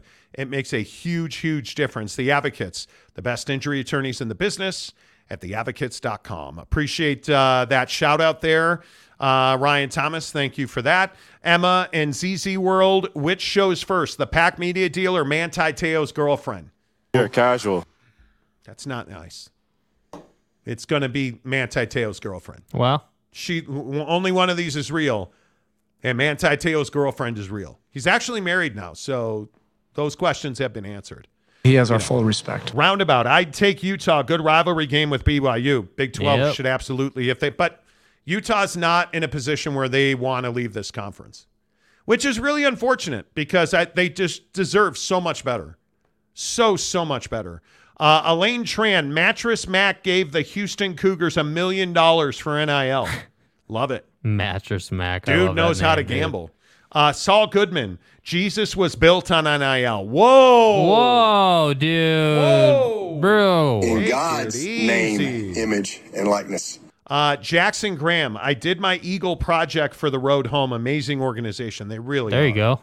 They really are. And you guys, again, imagine your kids not having underwear on going to school. Imagine your fourth grader going to school with no underwear, one pair of socks, the same pair of socks every single day. Just think about that. Let alone pads of paper, pencils, pens, crayons, markers, a backpack, all backpack. Imagine showing up every day with no school supplies or a backpack. You know how embarrassing and humiliating? What is that doing to their confidence? Yeah. That's what I'm saying. I appreciate you guys listening to me on that. Mapes, what's up, my guy? Just saw the news on why Addison was driving 140 miles an hour. If I'm in that situation, I'm probably driving over 100 myself. But do you believe him? Jordan Addison The wide receiver of the Minnesota Vikings, Jordan Addison. Right. Was pulled over last week doing 140 miles an hour at 3 in the morning in his Lamborghini Urus. Right. In the report, he told the cops he had an emergency for his dog. Now, when he met with the media and issued a statement, he didn't say 2 words about a pet emergency. So do you believe him? That's kind of a question mark for me. All gas, no brake. I don't know. Do you guys believe that he had a dog emergency and that's why he was driving 140 miles an hour? All gas, no brake. Jake pointed out to me the other day that Urus has a Mercedes AMG V8 in it. Yeah. 140. Come on, man. Yeah. Your pet insurance ain't going to cover that ticket. He doesn't. Nobody has pet insurance. I think that... Paxton says I'd do the same for my dog. Dude, I'm not going to sit here and say I drive 140 miles an hour for my dog. 100 on the freeway? Okay, sure. Tom Dean, 140 miles an hour because he snapped his shaft off. That's funny. That is absolutely funny. I heard all of those missed tackles were actually Manti trying to hug his dead girlfriend. Damn, bro. Wow. Damn. Hey, look here, man. Wow. Really? Really? That's not nice. That's not nice. Roundabout also says he drove fast because he could. That's what I'm saying. That's what I'm saying. You know, yeah. Come on, man. Come on, man. Jeff. He purposely didn't mention the pet emergency to keep the focus on football. Wow, bro. You guys are feeling a certain types of way today. Oh, God. Jimmy Otson, who's always got darts. I drive that fast in states with no truck stops.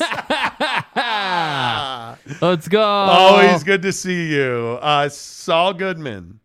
Apparently, Georgia has a lot of those type of pet emergencies. Hey, first team all SRT, baby. And how about Kirby just like, oh, we don't have many super speeders. Right. Super speeder is too many. And, yeah, my apologies. It isn't the Mercedes motor. It's the 4-liter from the Audi. Oh, excuse me. It's an Audi motor. Yeah, it's an Audi motor. Excuse me. Tom Deere. Oh, my. 140 miles per hour, bucked up overdose. Well, listen, officer, I was low on gas. I poured some bucked up Miami Energy drink into the gas tank and boom, took off like a rocket, brah. Yeah, dude. Matt Hartley. I hate every one of you. I didn't know Manti Te'o's girlfriend jokes were still a thing. They're not. They're not. They're not. Damn it. Every time I tell somebody I'm a Notre Dame fan, they're like, oh, Manti Te'o's girlfriend heard she's hot. Every single time. It's not funny. Roger Abbott, Audi is gross, dude. No, I love Audi, dude. I just traded in an Audi and I miss it. J-Rod, driving 140 miles per hour, you're reading too much into that. Yeah, you know what I mean? Dog vomiting, man. Yeah, what's the problem? I'm just trying to air dry the seats. Yeah. Renee Roca. Or no, Matt Hartley. Manti Te'o's girlfriend isn't still a thing either. Because she's never... she wasn't real. It wasn't real.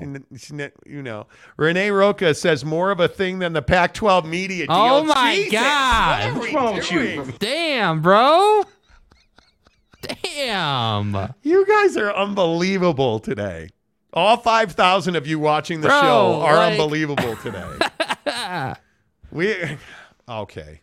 See, and listen, Roundabout, I don't know who you, this is your first day on the show. Dropping a bomb on Audi, that's not nice, man. If you're going to come in here and talk a bunch of crap about Audi, you better not be a Mercedes guy, dude. OG Gary, I forgot about Manti until this show. Thank you. It's not fucking real. Tanner, are you done? You're only egging people on.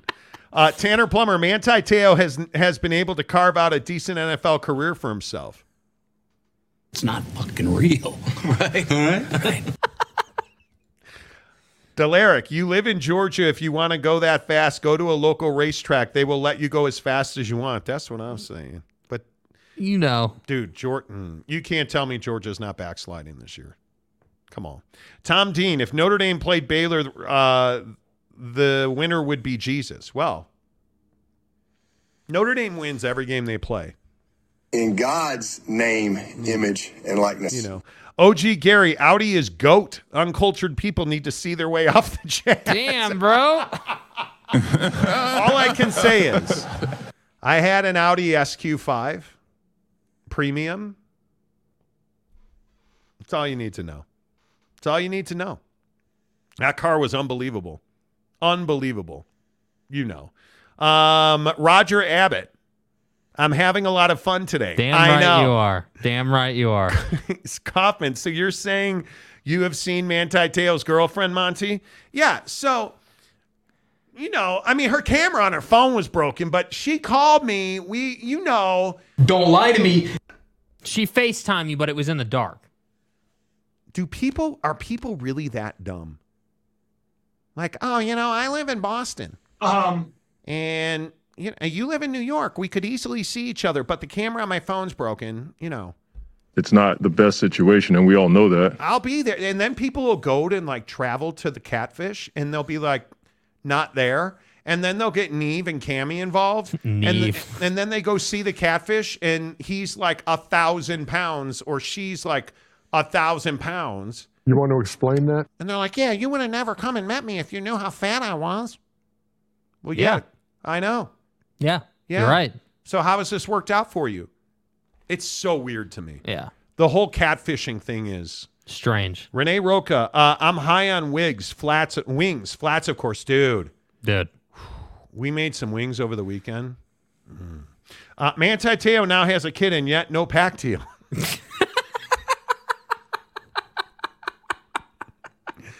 Capazzo, my guy in the Jeezy. What's up, Capazzo? We have a plan over the winter to be down there multiple times to golf. Capazzo, we got to hook it up. Audi, I would own one. Yeah, me too. I miss it. Roundabout said, I said meh. Yeah, which isn't I love Audi. So, what are you? What are you, a Kia guy? No, he's an old style guy. He drinks old style. Are we clear on that? Greg Nelson. Hell yes, that wasn't a mistake. He wanted to claim victory. Okay. Giggity. Manti's NFL career is about as good as the MLS. Oh, my God. Okay, now that's a reference to our members-only chat on Instagram, which you can be a part of for $9.99. Click the button, do it. Okay, great. That was a great job. Well done. MLS is mid. Roundabout, MLS is Nah. Yeah. Jeff Wadsworth. Manti Te'o's girlfriend was a woman. Woman. Okay, you're going to have to try again, my guy. I don't get it. Yeah. Clint Mose says catfish legend. Yeah. Okay. I just looked it up, Tanner said, and the last NFL team Manti Te'o was on, the Chicago Bears. I even know that. Gary, SQ5 is mad nice. I want to trade my car in for an RS5. Yeah. Dude. And I want Manti Te'o's girlfriend to be real, but that ain't happening either. I'm now dating Cowboy Country. I'm now dating Manti Te'o's girlfriend's mom.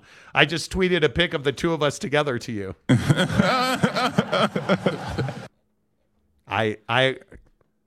Okay. Roundabout says I drink Old English. Don't judge me. I love it. Okay. Okay. Touche, sir. Let me clip the picture of Cowboy Country. He actually did. See, now this is making the program better. See? This is the effort I'm talking about. He sent us a picture of him and Manti Te'o friends. Manti Te'o's girlfriend's mom. Please. And she's hot. She's hot. This better be good, dude. She's hot. And I'm not trying to judge nobody because I wouldn't do that. Yeah. But as you see here, wow, she's amazing. Wow. Anybody notice? Mind is blown. Right above Okie State's head is Jesus. Wow. Okie State's a Notre Dame fan. God bless. I love it. Great. See, making the show better right here. You see what I mean? See, Took Cowboy a picture, Country? like you got on the show. Nice job, dude. And we appreciate you. Yeah, and by nice the way, job. good-looking girlfriend. Yeah, She's really good man. job. Yeah, that's well done. Congratulations on your nuptial. Wishing you the best. Truck Stop Gumby says, damn. Clint Mose laughs out loud. Roundabout says, got to post that pic or it didn't happen. Well, he did. He did. That's exactly right. Meh League Soccer is what MLS stands for. Wow. All right, let's talk about Apple TV. Yeah. Is Apple TV a legitimate option for MLS and for Pac-12 and for other sports in general? No. Okay, Nicola, I appreciate you weighing in. So Apple and MLS are said to be now thrilled with their TV deal.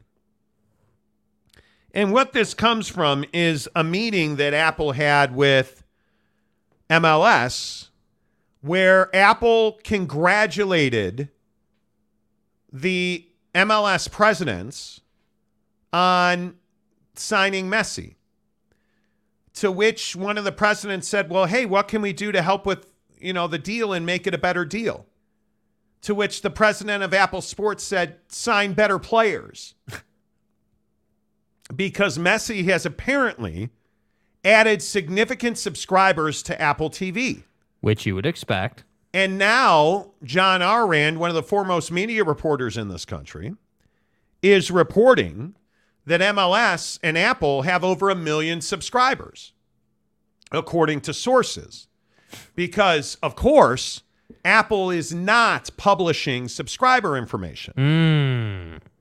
And they protect it to the point where they make MLS personnel sign non-disclosure agreements to know how many people are subscribed to the MLS Pass. But here's the problem. Sources are saying it's 1 million subscribers. So right off the top, you need to know that MLS season ticket holders automatically get a included subscription to MLS Pass on Apple TV with their season tickets. Yeah. So that's about 217,000, depending on who you believe. And then you figure that you have all of the free subscriptions to Apple MLS Pass through T-Mobile, which by some accounts is 497,000 subscribers. So if you do some round numbers, that's 500,000, 200,000 from MLS season ticket holders. That's 700,000 subs. Right. That are unpaid. And what they're saying is that 300,000 paid subscribers is what actually MLS and Apple have for MLS Pass on Apple TV. Right. And that Messi brought in a significant influx of those subscribers. And you'll remember, before the Messi announcement, it was termed as a disaster. So I ask you, if you're the Pac-12 and you're looking at the debacle that was Messi's announcement on Apple TV, which, by the way, is produced by MLS. Apple just distributes it. Because it's garbage. But you look at the disaster that MLS and Apple TV has been. Does it excite you to partner with Apple TV for your streaming distribution, which by some accounts is going to be 50% of your carriage? And I say it's not. And this is why I am a firm believer that if you are the Pac-12, You cannot do a deal with Apple TV that's any more than 30% of your games. 30% of your games on stream, 70% of your games on any ESPN linear platform, or really any platform together, because from what I understand, ESPN potentially is going to take the first game, the best tier 1 game, and have that on Saturday night. And then they're going to take like tier 3, their third or fourth best game, and put that on ESPN Plus. Are we clear on that? And then your second best game will go to your streaming partner, who it's widely believed could be Apple TV. Right.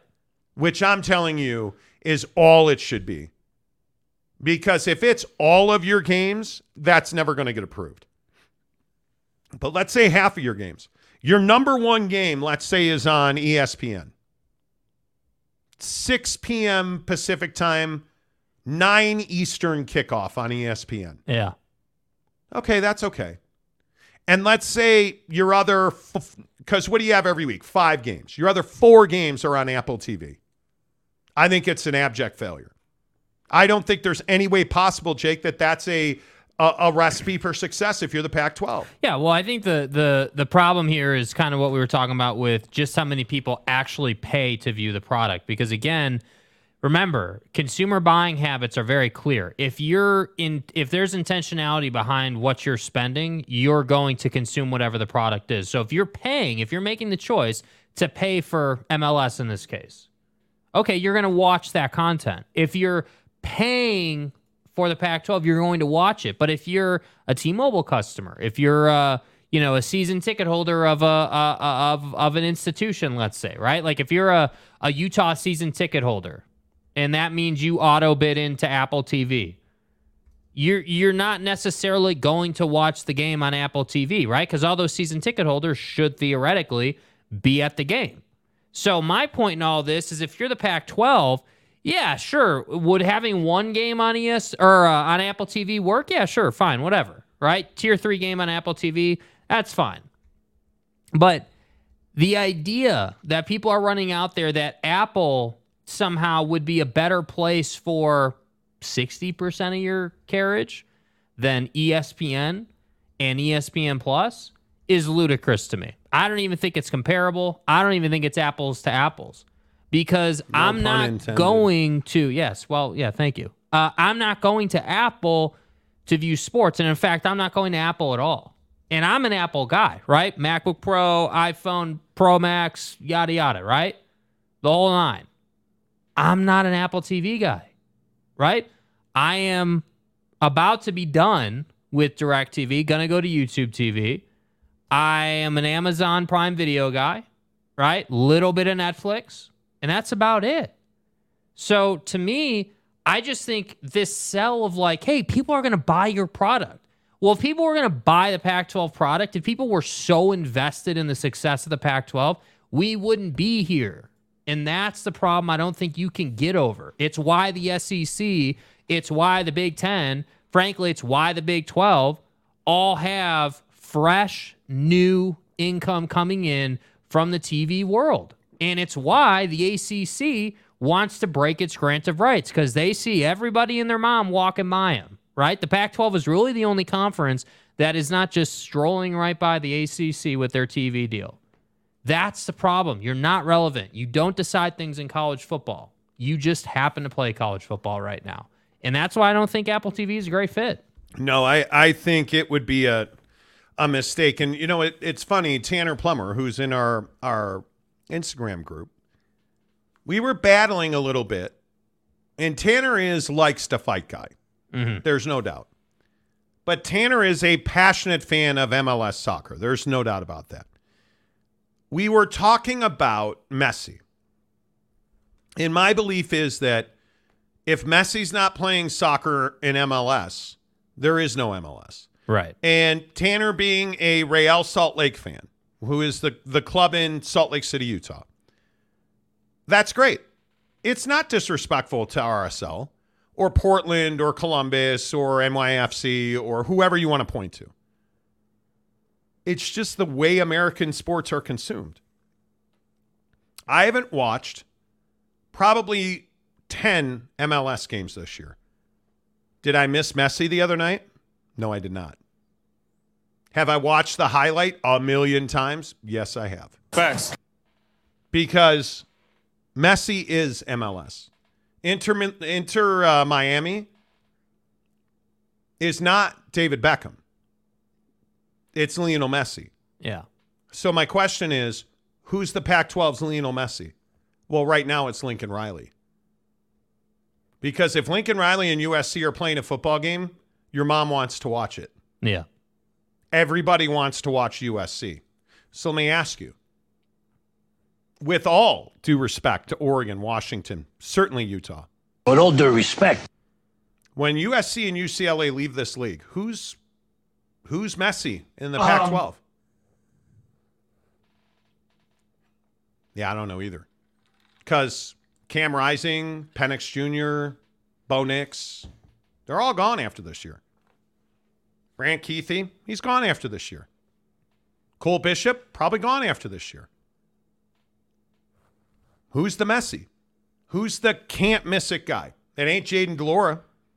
It's not one of 3,700 quarterbacks at Arizona State that transferred in. You know. Who is it? Yeah, I don't know. I have no idea because you're not the Big 12. You're not the SEC, certainly. You're not even the Big 10. This is my point about Apple TV. If there's no Messi, there's no MLS. If there's no Lincoln Riley and the Pac-12 is on Apple TV, there's no Pac-12. That's as simple as I can say it. Yep. The Pac-12 doesn't have a Messi. Every other conference does. The Pac-12 does not. A year from now, this conference is dead if more than 30% of their games are on full stream. And if they do a deal, if they do an all-streaming deal that's not called Amazon Prime, the conference is dead. If they do more than 50% on stream and it's not Amazon Prime, this conference is dead. Because every recruit's mom has Amazon Prime on her phone. His grandma, his best friend, his best friend's family, his football coach, his Boy Scout troop, his baseball team. Everybody has Amazon on their phone. You can watch Amazon Prime Video right now. You may not know that. But if you have Amazon and you're an Amazon Prime member, you can watch whatever's on Amazon Prime. How is it possible that we are Apple enthusiasts at a minimum, Apple loyalists, and I don't have the Apple TV app on my phone? Yeah, I don't know. Right? Like, it's just not my thing. It's funny. I took a massive update. I'm in the beta group that takes new updates to test for Apple. Program. I downloaded that beta update. And what's the first thing you saw on my phone the other day driving to golf? Apple TV. MLB on Apple TV update. Hey, the Chicago Cubs and the St. Louis Cardinals exclusively on Apple TV. Yep. But what's the only MLS update I've ever gotten on my phone from Apple TV? Hey, Lionel Messi's first game is tonight. Subscribe now. Here's a link. That's the only time I've ever gotten an MLS pass on my phone. Yeah. Lionel Messi. Yep. So again, I just say, who's the Messi of the Pac-12? Yeah, it's a great question. I don't know. Elaine Tran's very interesting point. Dion has an all. I don't know what that means. I'm not sure what that means. Tanner, Messi is still playing well, Gary. He is playing very well. Yeah. That's why it's such a shocker that he turned down the Saudi money. Because if you didn't see it, yeah. Lionel Messi came in, I think, in the 57th minute. And with about 45 seconds left in stoppage time, which is at the end of the game, he gets a free kick. And the goalkeeper could have been 10 feet tall and 12 feet wide. And he was never making that save. Because Lionel Messi did what Garrett Bale does, what David Beckham did, what Landon Donovan did, which nobody else in this league can do. He put a soccer ball into a soccer ball size slot in the top left corner of the frame. Because he's Lionel Messi. He can do that. Nobody on RSL, nobody on the Timbers, nobody on your mom's favorite MLS team can do what Lionel Messi did. Yeah. It's why it's such a shame that Gareth Bale didn't come back to LAFC. It's why it's such a shame that Ronaldo went to Saudi Arabia and took that payday. It's why it's such a shame that Kylian Mbappe is going to Saudi Arabia to take the money. And it's such a miracle that Lionel Messi came to MLS. It's the single largest, unbelievable move in American soccer history. Yeah. Save nobody. Yeah. It's just incredible. OG Gary. Messi also reaffirmed the MLS stereotype. EPL retirement league plus mid-ass surrounding talent.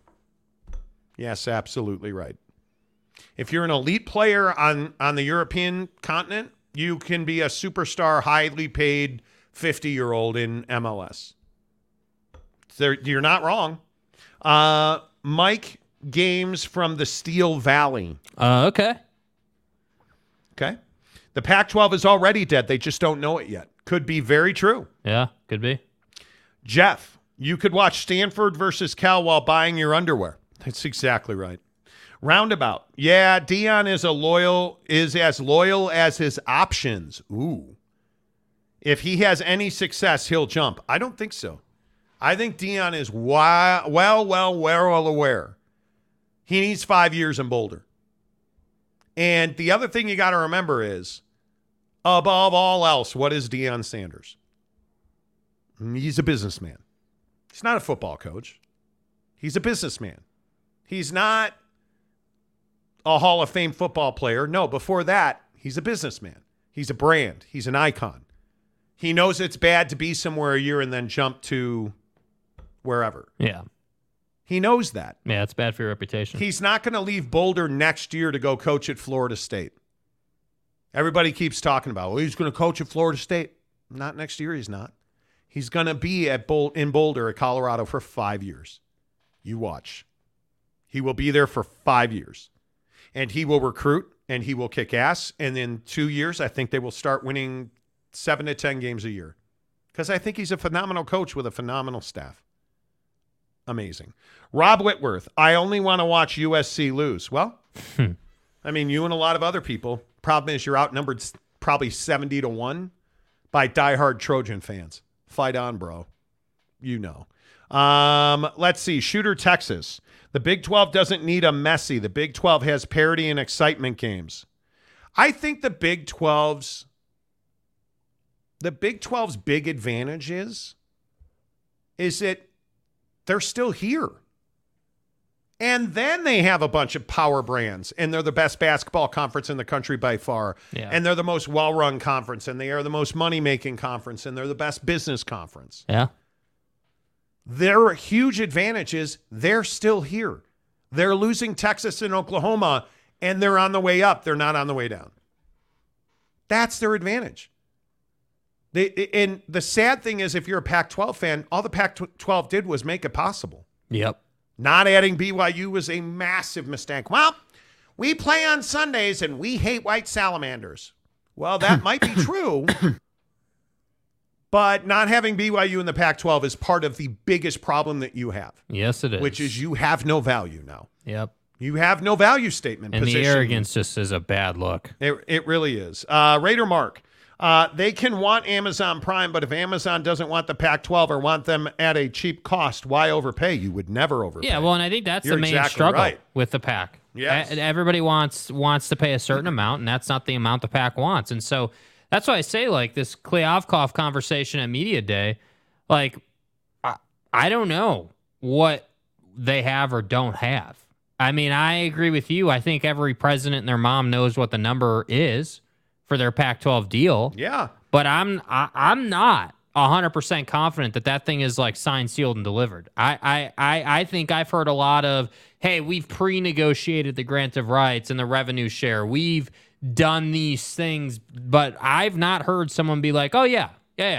The deal is like, we haven't heard someone come out and just unequivocally be like, yep, deal's going to be done. This is when it will come out. No one's really said that. No one's doing that. We've heard a ton of, 10 days, couple weeks, like a lot of conjecture and spinning. And that's what I think Media Day wound up being. And that's why I think the Amazons of the world understand that it's like, hey, we're going to offer you a certain amount because we know that ESPN is not offering $400 million or some ridiculous deal. We know that. That's right.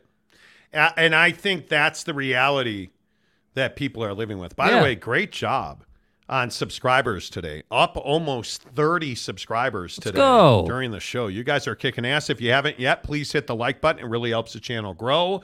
The Monty Show, as always, is presented by our good friends at BladeHQ.com. You guys, have you been to BladeHQ.com?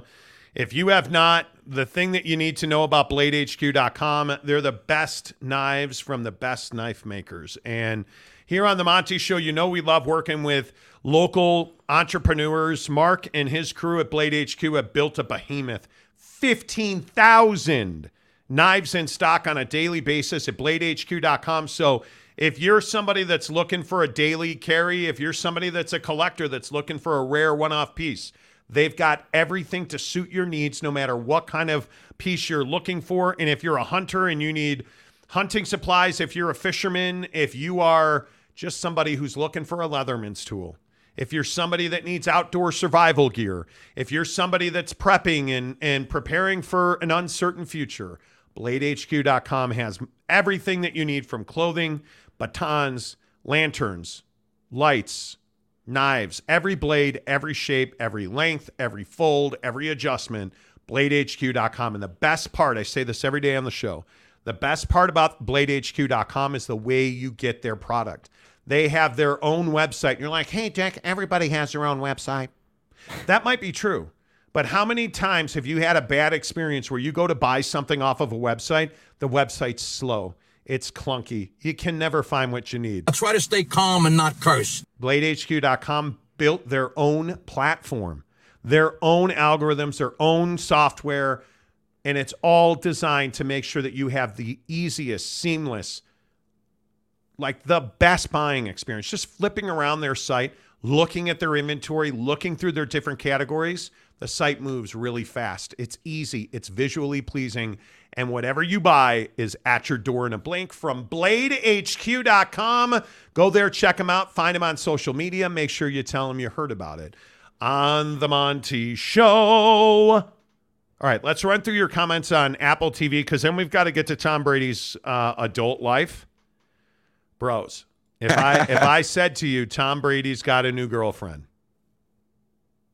dudes, I mean, cock-a-doodle-doo. God damn. We'll talk about that.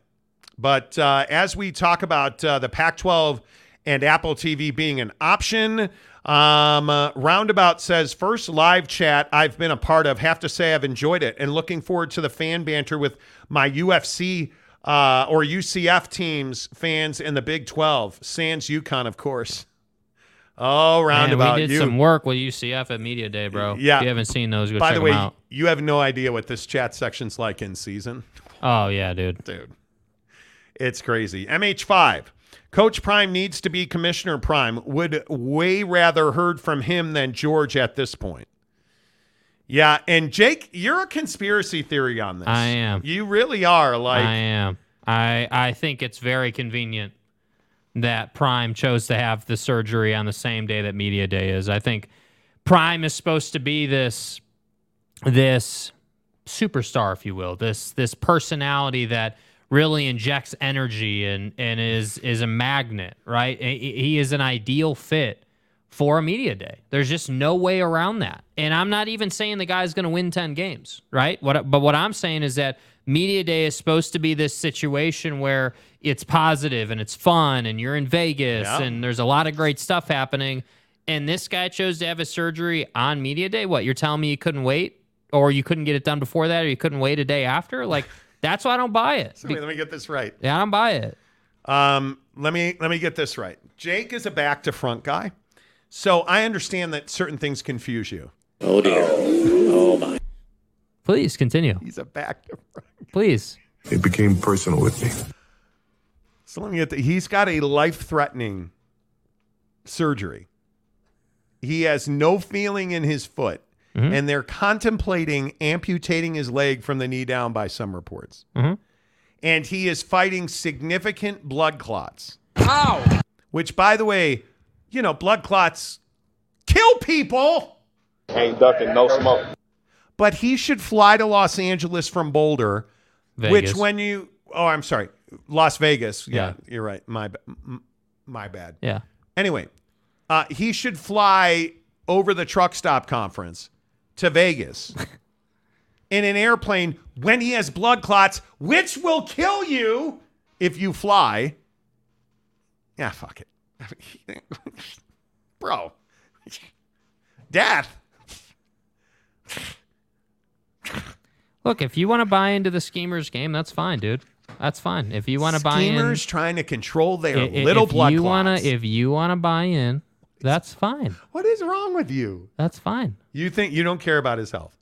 That's not what I said. It's not what I said. I just said he should have been at Pac-12 Media Days. Yeah. Or day. Yeah. It was 1 day, 15 minutes. Yeah. Because his athletic director was out in like 7 minutes, which is what I've heard about you in 3 minutes. If that. I mean, if Buddy doesn't want to fly, it's a 10-hour drive. Buddy doesn't want to. But let me get this right. Buddy's going to find his way onto the football field because I know, but it's a life-threatening thing and he's going to die. He'll find a way. Surgery. He'll find a way to coach football games. He had surgery. But he'll miss the most important day in the conference's history with where the conference is at. Even though he chose to join the conference, full well knowing that George mess everything up. Kliavkoff is going to make a fool of himself on stage. No, we don't need to go to that day. No. Nope. Everybody welcome Roundabout to the membership. Let's go, baby. Let me pull it out here. Here we go. Let's go, baby. Everybody welcome Roundabout. Roundabout, appreciate you very much. Welcome to the program, as we call it, the Showgram. Yes. For some reason, YouTube is being quite difficult, so it will not tell me what level of membership you joined in, but we appreciate you being here. Thank you for that. I just don't think you can risk your life. Big Jack 512 says, stick to your guns, Jake. Yeah. I mean, come on, dude. Tom says, Jakey Anon 2 clots. Damn. Well done. Saul Goodman says, Team Crutches. Yeah. Come on, dude. Team Walking Boot. Let's go. Team Walking Boot. Team Scooter. Team Scooter. More, let's see, wait. Mike Games from the Seal Valley. You're talking about Deion Sanders, a player who was too afraid to make a tackle. Yeah, whatever, dude. Maury Alvarez, our great Floridian. They didn't want Prime there anyway because he would be a gasoline on the fire Kliavkoff started. See? I guess. See? John Famlor, I'm seriously just praying Deion Sanders retains all his body parts and is healthy for the next few years. God bless. Thank you. You feel better? Guys are getting soft on me. Oh, gee, Gary.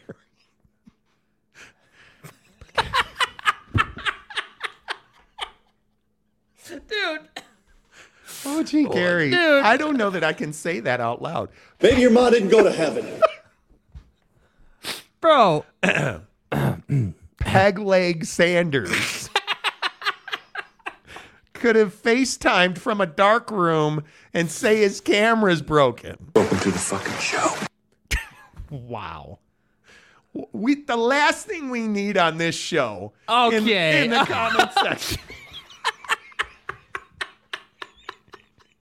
Final. We don't need any more of your shit, Jakey Two Toes. Dude. The last thing we need in the comment section is primetime toe cutting comments. The last thing we need is, well, we're just playing, prayers. Bless up to your toes, Prime. Yeah. Hope all them nail toes are attached. In God's name, image, and likeness. You guys are better than Jakey Two Toes. Come on. Ow! Greg Swaim says, oh, the horror. Cowboy country. For the record, the picture I shared earlier, the bobblehead above my head is Jesus, but he's rooting for SMU. God bless. Wow. OG Gary, back to front guy, is also a butt to tip guy. Yeah. Wow. Back to front. Wow. How did this get away from us? Oh, Tom. Tom says prime cuts. Damn, Stop dude. It. Stop it. J-Rod, from Coach Prime to Coach Pulmonary Embolism. Damn, dude. Chill. Think that's HIPAA? Shooter, Texas. Twinkle toes to no toes. That's right. God almighty. Capazzo. Got to go dinner is on the table. Great showgram today. Thanks, Capazzo. Appreciate you, bro. Appreciate you. Bryce Martin. He's just trying to have the same amount of toes as Ralphie. You guys, stop. You know. The guy has a serious medical condition. As Ralphie? Come on, man. You're fucking Cole Beasley. Rick Forrester. Ronnie Locke cut his own pinky finger off. Least Prime could do is cut his toes off and show up. You guys are crazy. Connor Johnson wants to be serious. UConn to the Big 12. That's what they're saying. They are saying UConn to the Big 12. I'm saying I don't buy it. Let me tell you what now. I'm saying I don't buy it. Yeah. I could see it as a possibility. I'm not saying that I buy it. I'm truly not saying. Listen, I understand this conference wants to expand. I totally get that. But I am not 100% in on UConn. I don't see the net gain. Obviously, I still think this is the best basketball conference in the country. If you're going to add UConn, please tell me why. You are going to have to subsidize football. Is it not a requirement to have an on-campus stadium? Apparently not. And I don't know how you add that. Well, and I think your best point, and again, Connor should go back to the beginning of the show because we talked all about this, but I think the best point today about UConn is real estate.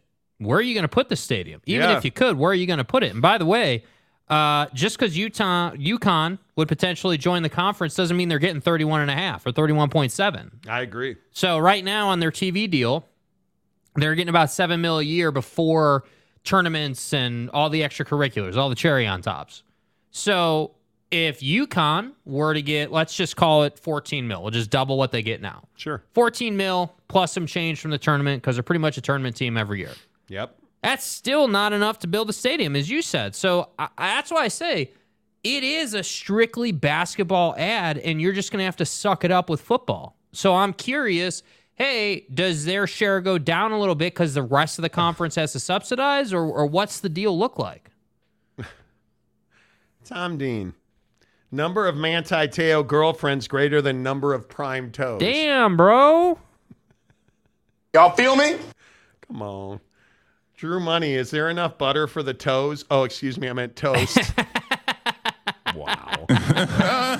OG Gary, Sanders can't even say he's down 10 toes now. Wow. Y'all are savages. Roundabout. Prime just can't cut like he used to. Damn. See what he did there? So it's like cut, and they got to cut his leg off and stuff. Oh, fuck. I didn't even think of that. Saul Goodman, Deion should just grow a leg. Right. Wow.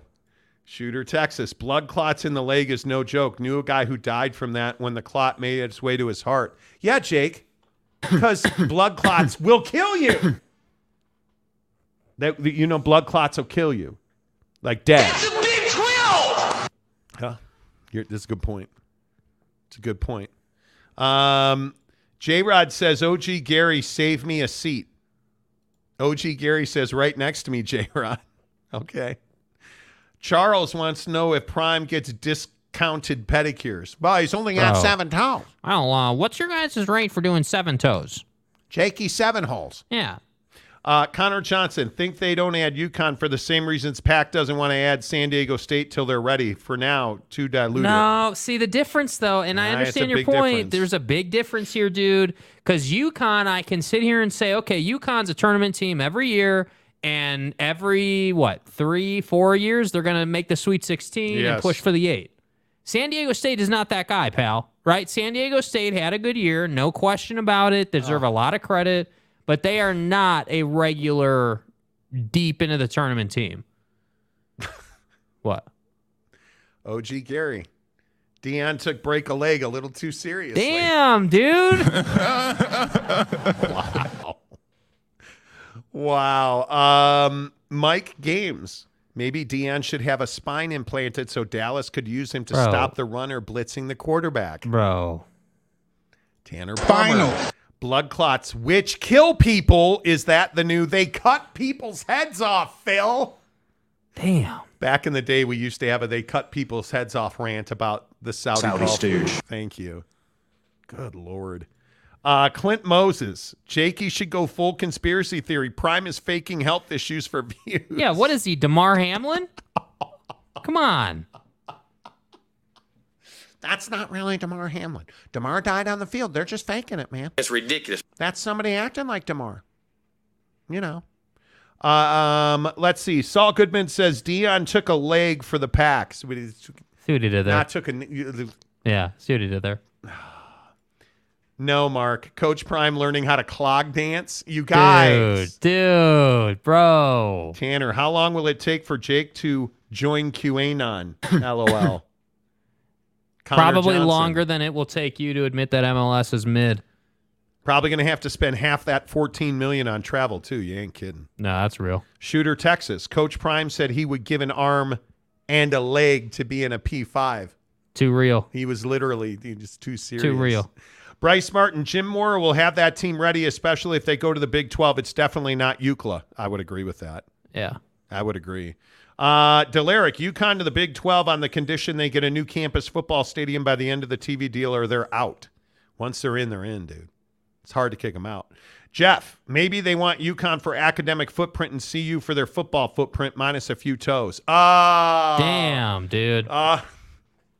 Just can't get away from it. Just can't get away from it. That's what I'm saying. Jimmy Otson, Tony Parker, greater than no toe Dion.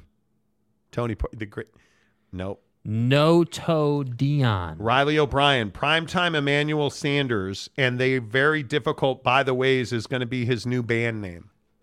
By the ways. Right. Jeremy Callahan, if I was Sanders, I would have cut my own foot off to get out of that miserable mess that was media day. I get you a toe. Ow! You know. Tom, Dion, not to be outdone by Hamlin, dies on the field for let's hope not. Mike says MLS is still a thing. I didn't know that. Wow. Neither did Messi. Neither did Messi. All right, let's talk about Tom Brady's new love interest, thanks to our friends at TryDayTrading.com. TryDayTrading.com/Monty. You guys, I know that a lot of us are dealing with back-to-office issues. A lot of us wish that we could open our own business.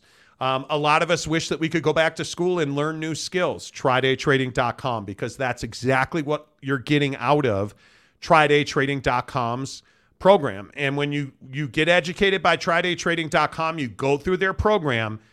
And if I said to you, you can make $1,000 a day, $240,000 a year at a minimum. Are you making more than that now? All right, cool. Do it part-time. And you can make, what if I said to you, what if I said you can make $2,500 extra a week? How would that do? $10,000 a month, $120,000 a year. Doing it part-time. That would be fantastic. You can absolutely do it. Those are realistic numbers. Because when you go with TryDayTrading.com, you go through their program, you learn to be a prolific day trader. When you're done with it, they give you an account that they fund. You make your initial trades with their money, and when you make money with TryDayTrading.com's money, you keep 80% of the profit at TryDayTrading.com. And the best part of it is you get all of that for a $10 30-day trial membership. You give them $10, it goes straight to charity. It's a tax write-off for you. Then they give you their entire program for 30 days.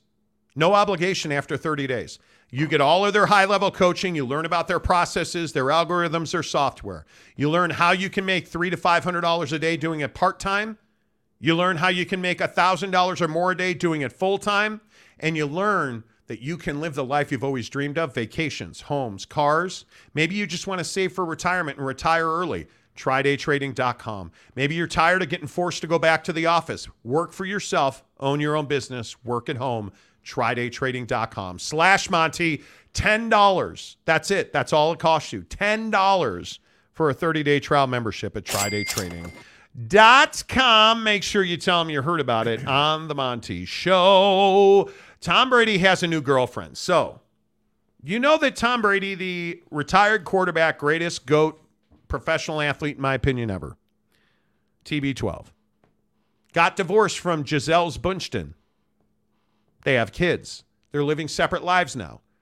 She is frolicking with her jiu-jitsu coach. And from what I understand, she has an amazing armbar and strong hands. Anyway, the point is, Tom's kind of been banging around a little bit, literally and figuratively. His cock. He's been linked. He's been linked to Kim Kardashian, rumors that Kim K denied. But now nobody's denying the fact that Tommy is dating Irina Shayk. I think it's, I don't know how you pronounce her. Shayk. Shake. Hot POA. Hello, Irina. Here I am. This is Tom's alleged new girlfriend. Right.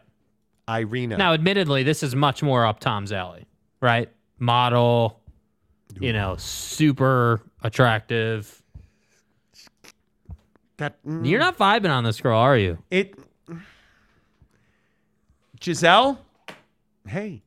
Well, hello. Irina. That Irina, that. But this is like Tom versus Aaron Rodgers. Giselle is Tom.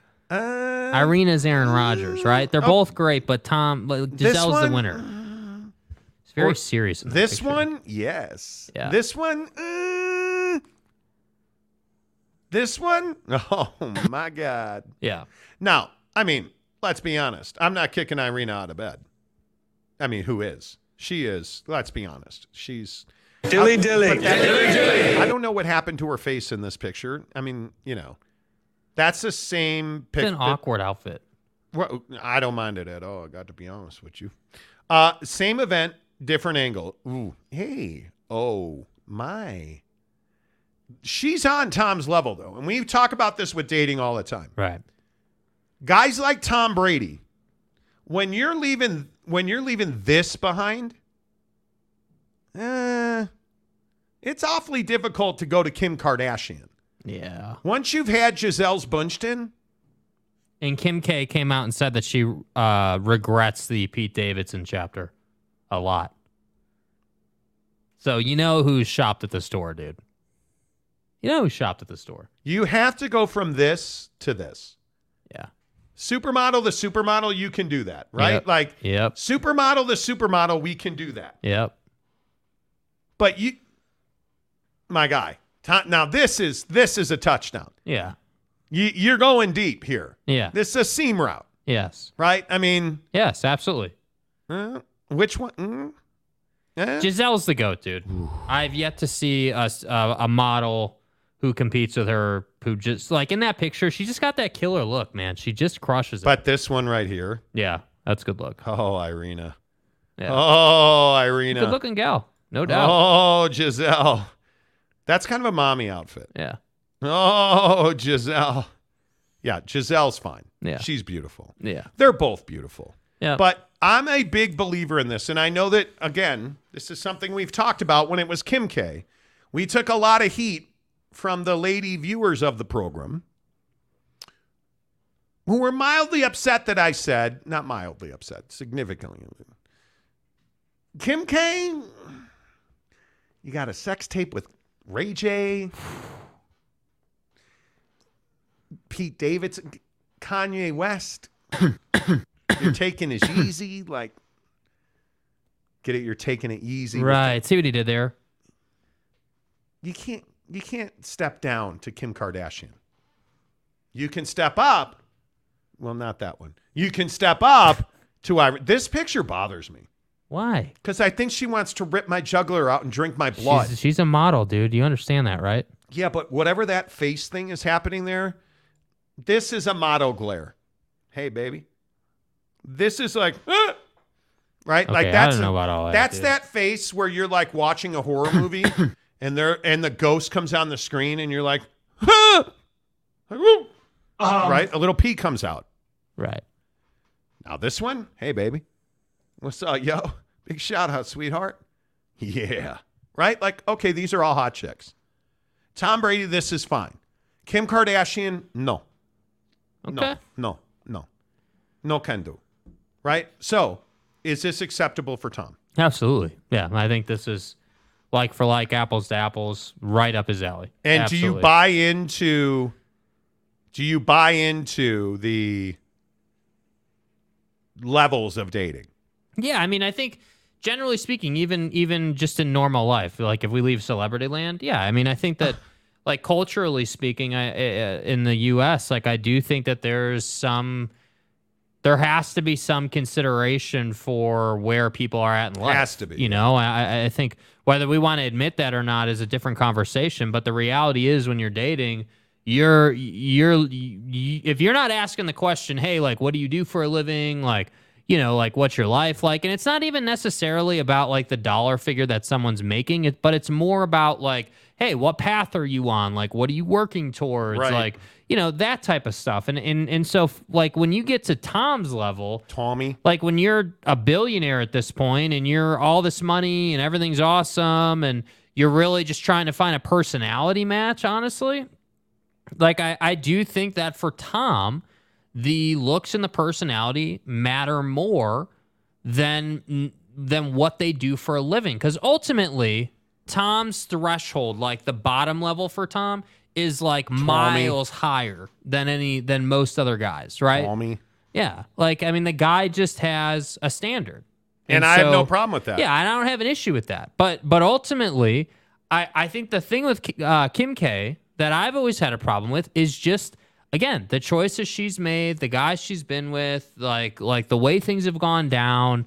Like, that family, with respectfully, is just trouble for you. It just is. And I'm not saying that Kanye divorce is all Kim K's fault. Kanye is flat out crazy. Yeah, There's but just you no doubt about you that. knew that. Yeah, I mean, you knew it, but I just think the way it all played out, she made some bad decisions, and that's okay. It doesn't make her a bad person, but that doesn't mean that Tom has to be with her. It doesn't make her a bad person. It just means you can't date Tom Brady. Yeah, and I don't think that that's a hot take or some horrible thing to say. You know, Saul Goodman, Tom throws those girls a hamburger. Somebody throw them some carbs. Yeah. Truck Stop Gumby, she's got to wake up early and get some Mickey D's. That's exactly right. Raider Mark says she needs some bucked up. Yes, she does. Yes. And 1 or 5 buck bars. Yes, she does. Jeremy Callahan, Brady don't like no meat on the bone. Apparently not. OG Gary, yeah, that's Ronnie's ex. He dumped her for a reason. Tom should take cues from AMC stock. Pump and dump. Wow. She did date Bradley Cooper. She has a child with Bradley Cooper. Yeah. Tom Dean, Giselle's an 11. Yes. Absolutely. Saul Goodman, why no Kate Upton type, Tom? Hello. Mainly because she's married to Justin Verlander. Cheater. Roundabout, I've heard Kim is easy. No? Well, she made a sex tape. But it's not an easy thing. First of all, okay. Is she a hoe? No. But dude, the sex tape was 20 years ago, bro. Like, you never get away from it, but ultimately she's a different person now than she was then. Just because 20 years ago she made a dumb decision, that doesn't make her a bad person now. But again, if you're Tom Brady, that's the thing here. If you're Tommy, like, I agree. It's a step down to go from Giselle to Kim K. And I don't think that's disrespect to Kim K. I just think that's her path. That's her story. That doesn't mean that Tom has to get involved in that. And I think that what's her Irina? Irina is much more up Tom's alley. Remember who Tom is off the field, right? Like, forget about quarterback Tommy. Let's remember, hey, this guy, okay, it's raining outside. Just opened up and started. This guy is vegetarian, vegan guy, super healthy, businessman. Like, he's got a type. This woman is right up his alley. Absolutely, positively. And by the way, it also should be said, who the hell knows what intent Tom is dating with? I know what your intent right, to your point, is Tom dating just to have sex and have fun make and her a have some carnivore, drinks man. and is that what he's trying to do? How could he not? But I think this is a real question. It's not just a sex joke. Is Tom dating to get remarried, or is Tom dating just to have fun and have sex and do that? Because again, we run away from this, right? We've seen this firsthand. We love to run away from this. There's nothing wrong with dating because you want to have sex and have fun and get some drinks and do your thing. Yeah. Nothing wrong with that. So my point here is that Irina, either way, is right up his alley. Kim K is a departure from what Tom usually does. Yep. Yeah. Roundabout. You know who has held up well? Heidi Klum. My God. Yes. Raider Mark. On a side note, how funny is it that Microsoft owns the X trademark? Screws over. Yeah, we got to talk about that in a minute. Pierre says Giselle is old. No, she's not. No, she's not. Tommy wanted something younger and fresh. Irina works as an actress too. Yeah, dude. Yeah, she can act in my movie. Saul Goodman, is that a rebound? Not sure. I don't think so. Kim K would have been a rebound. Mm-hmm. And donuts, airbrushed? Could be. You think this is airbrushed? Well, they're all airbrushed. Is this airbrushed? Yeah, on some level, they're all airbrushed, yeah. Well, I mean, they all look really good. I don't care. Just if damn. Come on, man. But still not better than Cowboy Country's girlfriend. She's airbrushed too. Right. Yeah. Big Bad Brass Balls. Giselle is old and has a mom bod now. She doesn't have a mom bod, though. That's the unbelievable part. Not that it's a bad thing, but still, Tom is definitely upgrading to a new model. Like trading in a used car for a new model. Wow. Yeah, respectfully, dude, I don't love that comment. I don't like that at all, dude. She's amazing. I have when we're having serious discussions, I know we make a lot of jokes, but when we're having serious discussions about dating, the female should not be treated like a piece of meat, dude. That's not cool. Yeah, all I know is, let me find a recent picture of Giselle Bundchen, because she is not a mom bod.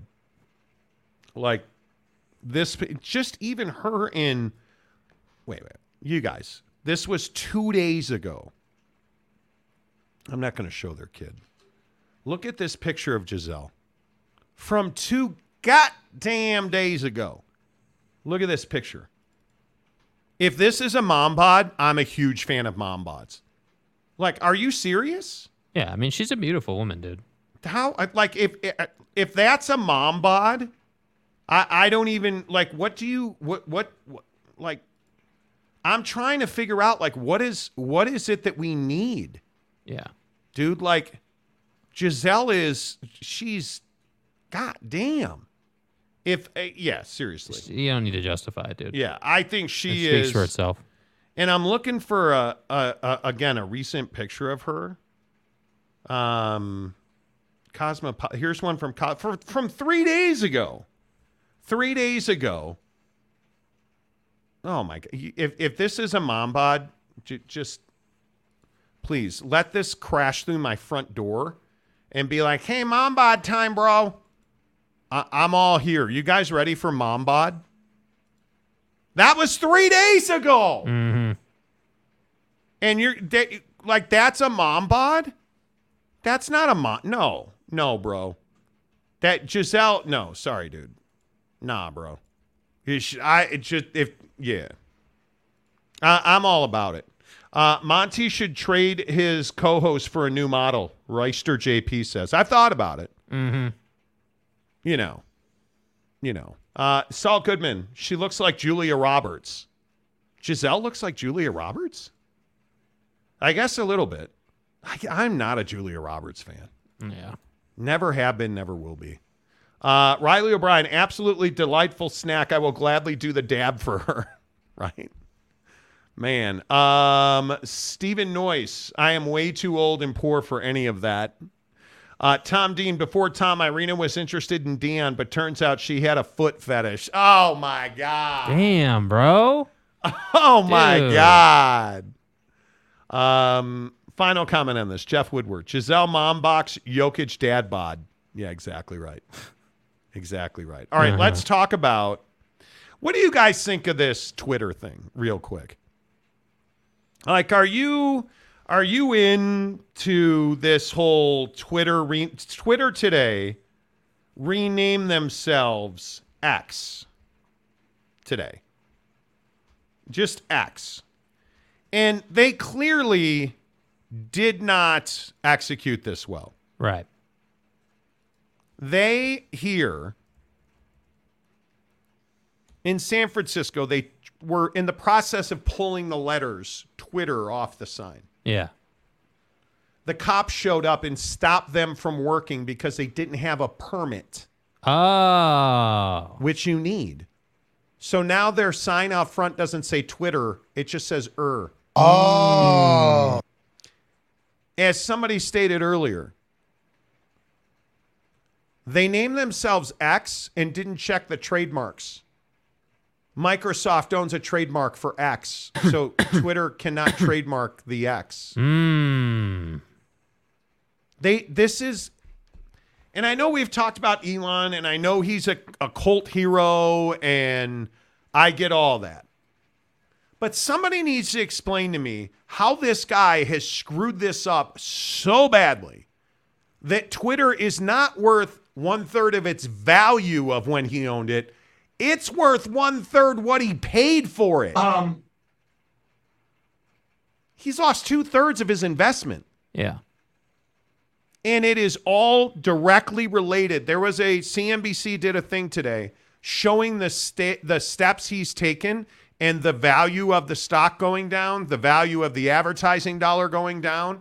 Like when he pulled the blue check marks on Twitter accounts that signified, hey, this is actually ESPN, Golf Channel. Allstate was a perfect example. Allstate Insurance used to advertise on Twitter. Yeah. They stopped all advertising as soon as the blue check marks were taken off of brands. When he supposedly stopped paying rent on all of their properties, their value went way down. When it came out that he was not going to any longer force those posting news to fact check their posts, their value went down. And his advertising budget dropped 31%. Yeah. The week that he announced you would no longer have to have like veracity posts on tweets. So if you posted something about a news cycle, election news, whatever, Twitter used to put this as an unverified post. Elon stopped doing that. Advertising slumped 31%. He's lost 2/3 of his value. Now he rebrands to X, and he can't even get it trademarked, and he can't put X on the buildings in his headquarters because they didn't pull permits. And he can't even advertise that Twitter is now called X because it's trademarked by Microsoft. Like, what is, am I, and look, I know that Elon Musk has had his big mistakes, but there's no way around the fact that what he's done with SpaceX has been nothing short of remarkable. Now, having said that, he's gotten out of the way because he freely admits he's not an engineer on that level. And But are you surprised at the level of incompetence that he has displayed at Twitter? Yeah, I mean, it is a little surprising. I mean, just by sheer businessman standards, you would think that this guy could run a company a little bit better. But I guess the question that I still have is, why did you want to get involved in Twitter? What was the – because before the Twitter acquisition, I mean, obviously he was, very active on Twitter politically. Massively. And I don't know what the ideal was, because that's all this is. This is a failed idea, failed concept, failed decision, right? And it's going to happen in business, but I don't understand why you took this risk, because you didn't need to. So I'm trying to understand what Elon thought was going to be the upside. Was the upside supposed to be that you were going to control narratives, or you were going to dominate the conversation in the country? You know what I think he was trying to do? In all honesty, I think he was trying to prove a point, and he never thought that it would execute. And then he got in, and he couldn't. His ego would not let him pull out and say, "No, yeah. I'm not doing it." His ego would not let him pull out. Yeah. And now he's lost 2/3 of his investment. Think about that. And we're talking billions of dollars. Yes. Like, I'm stunned by it. Yeah, I mean, it's a shocking mistake out of a guy his stature. And I think it's funny, too, like, you know, you look at, like, SpaceX and like, PayPal. I think it was, like, PayX or ComX or something. It was before PayPal was PayPal. Elon had the company that became PayPal. Yeah. And it had an X involved in the name. I just can't remember the name of it. But X is not new for Elon. And so to me, it's like, again, what you said, hey, this guy just thinks he can do whatever he wants. And that's not, in fact, true. You have to follow a process. Money is not endless. Yeah. Money is not endless. And the problem is Twitter sucks now. Yeah. It is. I've never been a huge fan of Twitter because I think it creates Twitter tough guys. And now you've taken away Twitter police. So there's abuse everywhere. There's racism everywhere. There's, you know, like whether it's LGBTQ or minorities or protected classes, there's no place for that, for protected classes on Twitter. Yeah. You can't have conversations on Twitter because now, like everything else, like, hey, there's no back and forth. It's just my opinion's the only opinion, and now it's fact. Like, you can't have open, honest discussions with people, and it's really sad. And the other thing is, like, you look at Threads or TikTok, or there's nowhere on social media where it's a positive. There's nowhere. And it's really too bad because social media is supposed to be about relationships. Yeah. And it's really not. Instagram, I think Instagram sadly has become really the only place where you can go and share anything of yourself. And you can control who comments. You have full control over your comments. Like, you can report spam. You can report abuse. Like, and I never thought I would say this. Meta's doing a better job than Twitter. Meta's doing a better job than Twitter, and I can't believe I'm saying that. It's wild. And I think with 100% confidence, I say Elon Musk has been an abject failure at Twitter. There's just no other way to look at it. Yeah. There's no other way to look at it. Yeah, and I think it's, you know, it's all self-inflicted. You know, again, it all goes back to what you said. He couldn't set his pride aside, and now he's in a really tough position, and he's probably going to wind up playing the long play here, and Twitter's going to suffer. And by the way, speaking of Meta, I don't know, like, Threads doesn't seem to be getting traction for as great as it was in the first week. I don't use it. I have an account. I don't use it. Yeah, and I think that's most people. Yeah, I agree. Let's see. Roundabout says Twitter will never be a thing. Oh, it was a thing. There's no question about it. It was absolutely a thing. Truck Stop Gumby says X marks the spot, apparently. Tanner says as in emergency room. Yeah. ER. Yeah, it's weird, dude. Boyd Lake, the SEO king of the world. What's up, Boyd? What's up, dude? Hope life in Texas is good. Tanner Plummer, who's done a worse job, George with the pack or Elon with Twitter? Seriously. Roundabout says, I just like that Elon is a huge middle finger to the woke movement. But again, there's that word. The woke movement. Yeah, I'm not really sure what that means. What does the woke movement have to do with Twitter? Like, people getting upset. And this all goes back to, like, all the Trump, you know, misinformation on elections and January 6th and his ban from Twitter and Google and Facebook. And that's really all this was about, right? And it really has the misinformation around the elections and January 6th. And that changed our country forever. It changed the way we relate as Americans forever. Yeah. And there's no going back. And it's not a good thing. Like, the word woke nobody knows how to define that. What woke really means is you don't agree with it, so it's wrong. That's what it means. Like, you look at, like, this whole thing in Florida or this whole thing in Texas, the ideology of all of these political opinions that are not based in fact. Like, whether you're a liberal or a conservative or a Democrat or a Republican, the problem is we can't have conversations anymore. We're too busy investigating people in Congress and having no tangible resolution on things like, hey, how do we keep our Supreme Court justices from being bought and paid for? Mm-hmm. How are we, like this thing with the advocates we're working on with them in the road home? How are we,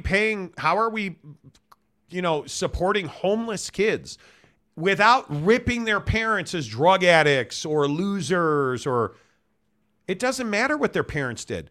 He's a 10-year-old kid. She's a 12-year-old kid who's trying to figure out how to survive the school hours of the day because they get bullied for not having underwear and socks on. But we don't want to talk about that. We want to rip their parents. Yeah. Like, we've lost the ability to have conversations in this country because we think our opinion's the only opinion, because on Twitter we can be mean and say hurtful things to people. Yeah. It's crazy to me. And Elon has taken Twitter straight into the people thought, oh, Twitter's going to explode and everybody's going to go there. And people have left Twitter in droves. Yeah. And where did they go to what's Donald's Truth Social? Yeah. Nobody went to Truth Social. Nobody went to Truth Social. Nope. People have gone back to Facebook a little bit, but what's really exploded? TikTok. Everybody left Twitter and went to TikTok. Because on TikTok, you don't get bullied. On TikTok, you can't use the N-word and you can't call people, slurs about their, class or their, because TikTok actually polices it. Yeah. And when you want to bitch about the rules at TikTok, you got to go to the Communist Party in China. Right? It's ridiculous to me that we went to TikTok because Twitter's gotten so bad. Like, let that sink in. Right? No matter where you come down politically, it's crazy to me that this is where we are. Yeah. Yep. Jeff says, woke means I was tired, then I took a buckshot, now I'm woke. See, there you go. There you go. MH5, Twitter going the way of Hotmail and MySpace. Seriously. And it doesn't have to be that way. But it is. It doesn't have to be that way. Big bad brass balls. Free speech is only possible when you don't have arbitrary censorship by political ideologies that have been ruining these varied organizations. I would agree. But free speech isn't free. And I think this is a really interesting conversation. Like, you're free to use the N-bomb anywhere you want. But there are repercussions for that. You're free to drop slurs on people anywhere you want. But there are repercussions for that. Like this CEO of a financial company that went into an ice cream shop and ordered a peanut butter milkshake without peanuts. And then when he found out there was peanut butter in the peanut butter milkshake, he went back in and was yelling and screaming and ranting and cursing and insulting these high school girls because it turns out his son has a peanut allergy. Then why did you order a peanut butter shake? Because you wanted to come back in and throw the shake at them and then try to break down the door until they called the cops. The cops arrested you. And now you lost your job. His house is up for sale. And people are like, well, that's free speech. It's not free speech. Yeah. Because you can't work for our financial company. You're convicted and you settled. Oh, by the way, the other thing that came out last week about this dude? FINRA, the financial people that oversee financial advisors. Yeah, they're investigating him. And because of this incident, they investigated him and found financial improprieties. About the way he reported income, and he limited deposits and allegedly tried to hide money so he could pay for improvements on his house and buy boats and cars and vacations on unreported funds. So free speech is not free. Go ahead, insult those girls, and there's freedoms. Throw that shake. You're free to throw that shake, but there are repercussions. So when we talk about, like freedom of speech, there's freedom of speech. Say what you want. Just know that there are repercussions. Ron says, when the wokes were trying to burn down my business, I stopped trying to be understanding. Your problems aren't my problems, dude. Okay. I don't know what that means. Saul Goodman says Spacebook. Kevin says Twitter was never good in my opinion. Always good for I think I joined in 2010 to like 2016-ish, 2015-ish. And then everything got crazy. Yeah. Everything got crazy. Clint Moses, being woke was about believing in reptilian humanoids. Gregory Krug, Elon Musk is an intelligent man who wants to attract unintelligent people. And it's crazy. I guess so. It's crazy. OG Gary, Insta is mid too. Meta will do and censor whatever the politicians tell them to do. And what they tell them is good or not. Yeah. I've had no problems with Instagram. Yeah, it's been fine for me. It's been fine. Gary says, I still like Insta, but it's gotten mid and meh. Could be. We need to investigate Dragon Ball Girl. The girl last week who filed lawsuits because she ate a really spicy Thai pepper in something called a Dragon Ball. And she said it burned her throat and mouth and changed her voice. She's permanently damaged. Yeah, and then it turns out that she forgot that spicy food doesn't actually burn you like fire or chemicals. It causes a sensory reaction. Oh. Yeah. Truck Stop Gumby Monty book, yes. Freedoms have consequences. Guns, yes, they do. You are free to pull out. You are free to pull out your gun. That's when everything changes. Boyd Lake, the blue checks were being abused, bought and sold, and the bots were crazy. Bots on Twitter were. Yeah. But bots on Twitter have gotten far worse. Look at the Big 12 story. Go check the bots on the Big 12. We had the athletic director at Colorado respond to a bot on Twitter. Yep. How? Because it's gotten worse. Tom, Twitter is the best social media platform if you're good with uncensored. Reddit is good too. But the problem with Twitter is I use Twitter as a way to post. You can't conversate with people. It's really too bad. The Twitter files, no bueno. I agree. Rick Forrester, free speech, but you can't scream fire in a cinema. Totally agree.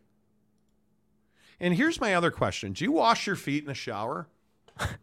Before we get out of here, ooh, little exhaust there. Before we get out of here, my wife sent me a story about some Hoda Kubota show. And I think it's Hoda and Jenna Bush doing whatever show they do. Is that a real question? And they had an argument about if you, in the shower, if you bend down and wash your feet. And I said, no, I don't do that. Hell no. I do not bend down and wash my feet. Now, I bend down and wash my legs because I always have like sun spray, like sunblock. Yeah. I have like when I golf, I use bug spray. So like, yeah, I bend down and put body wash on my legs. Mm-hmm. I've never washed between my toes and I have perfectly nice feet. My feet are actually one of the things I like most, other than the incredible tan line I have from golf right now.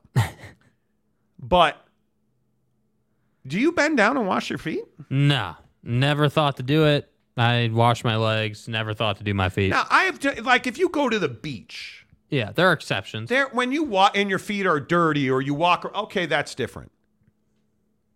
I've never once on a because I shower every day. I'm a shower in the morning guy, brush my teeth at night. You know, like I don't shower at night. Depending if I golf, I shower at night. But I shower, brush my teeth in the morning, brush my teeth at night, shower in the morning again. I've never not one time thought about washing my feet. Yeah. No, it's never crossed my mind. And is that weird? I don't think it's weird. I think that people take things to extremes. There's no, like, unless you've been walking around barefoot outside or you went to the beach or what, I mean, what, you know, the certain, like hiking maybe, like, you know, the certain situations. But outside of those, I don't think you need to. I think it's fine. I think it's really weird. Yeah, I think it's that fine. People want to go and like say, "Oh, you got to wash your feet." I don't know. Boyd Lake, true fact: water and soap react to gravity. Yeah, you know what I mean. Okay. Roundabout says, my wife put these foot scrub things in the shower, but I won't use them because they tickle my feet. You know. I'm with you on that. Raider, oh no, Greg Swaim. Think about how much soap and shampoo your feet are standing in for 15 minutes, and my feet smell like rosebuds. I'm sure they do. Right. But I just have never thought about it. Yeah. Like but on my legs, like you can't lay in bed with suntan lotion or dude, you gotta clean your sunblock legs. spray or bugs. Like you don't want that on your sheets. Yeah, that's not And cool. cultured people like me that use a top sheet. He doesn't use a top sheet. Communist. Anyway, the point is, I don't wash my feet. Yeah. It's weird to me, you know. Boyd Lake, if you want to slip and break your neck, you put wet, slippery soap on your feet in the shower. That's what I'm saying, dude. Could be. Saul Goodman, bend over. Right. I know, bend over, like Dover, Delaware. Jimmy Otson, Jakey doesn't wash below the 2 holes. I've heard that about you. Genus. I've heard that about you. You back to front guys, I'll tell you. Do you wash back to front, Jake? No. Gotta have a body sprayer. Gotta have one. JJ Barea. I don't bend down to wash my feet. I pick my feet up on the opposite knee and wash my feet. You do? A, nice job balancing like that. B, I just don't have I don't know, like I don't know how, but I have really good skin on my feet. Like it's probably because I wear socks all the time. Yes. I'm not a big walk around the house without socks on guy. Right.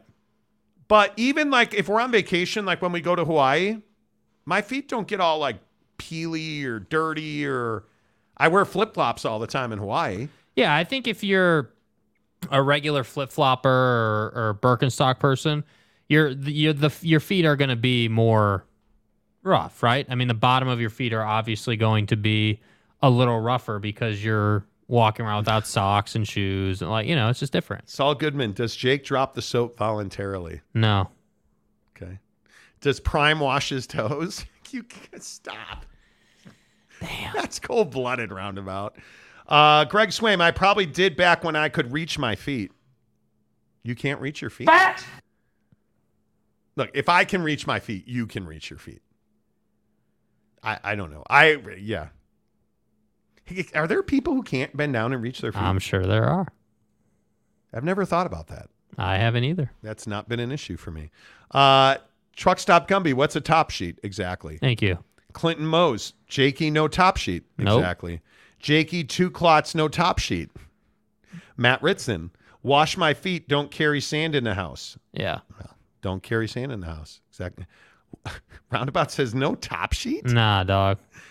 Greg Swaim, Ben Dover shared a jail cell with Fletch for molesting a dead horse. Hugh Janus. OG Gary says, see you tomorrow. Rick Forrester says, I have shower sear, so I just put on the seat and wash it. You have a seat in your shower? I miss having a bench in my shower for other reasons. Got to let those dogs breathe, though. You do. Cock. All right. Do you want to do Oppenheimer today? Sure. Last story, then we're going. Real quick. So we saw Oppenheimer in the theater. Yeah. First of all, we were in a packed IMAX theater. I was incredibly uncomfortable. Yeah, you still have a bunch of anxiety about this. Like, you still have uncomfortableness. Oh, I hated every second of it. The coronavirus. I'm worried about every booger-eating mouth breather that was around me. Like the great unwashed, you commoners. Like, I'm kidding. It was uncomfortable for me. Totally. Like, we're going to the Foo Fighters concert in a couple weeks. At least that's outdoors. Right? I hated every minute of the movies. The movie itself was in IMAX. This particular theater chain couldn't execute IMAX. So it was way too loud. They played a promo for a movie that I just don't understand why it was made. Why couldn't there be an actor and writer strike right before they started writing Exorcist with these 2 girls coming back and playing on the old Exorcist movie? Nah, bro, I don't need that. Yeah. It was so loud I had to cover my ears. Yeah, it was excessively loud.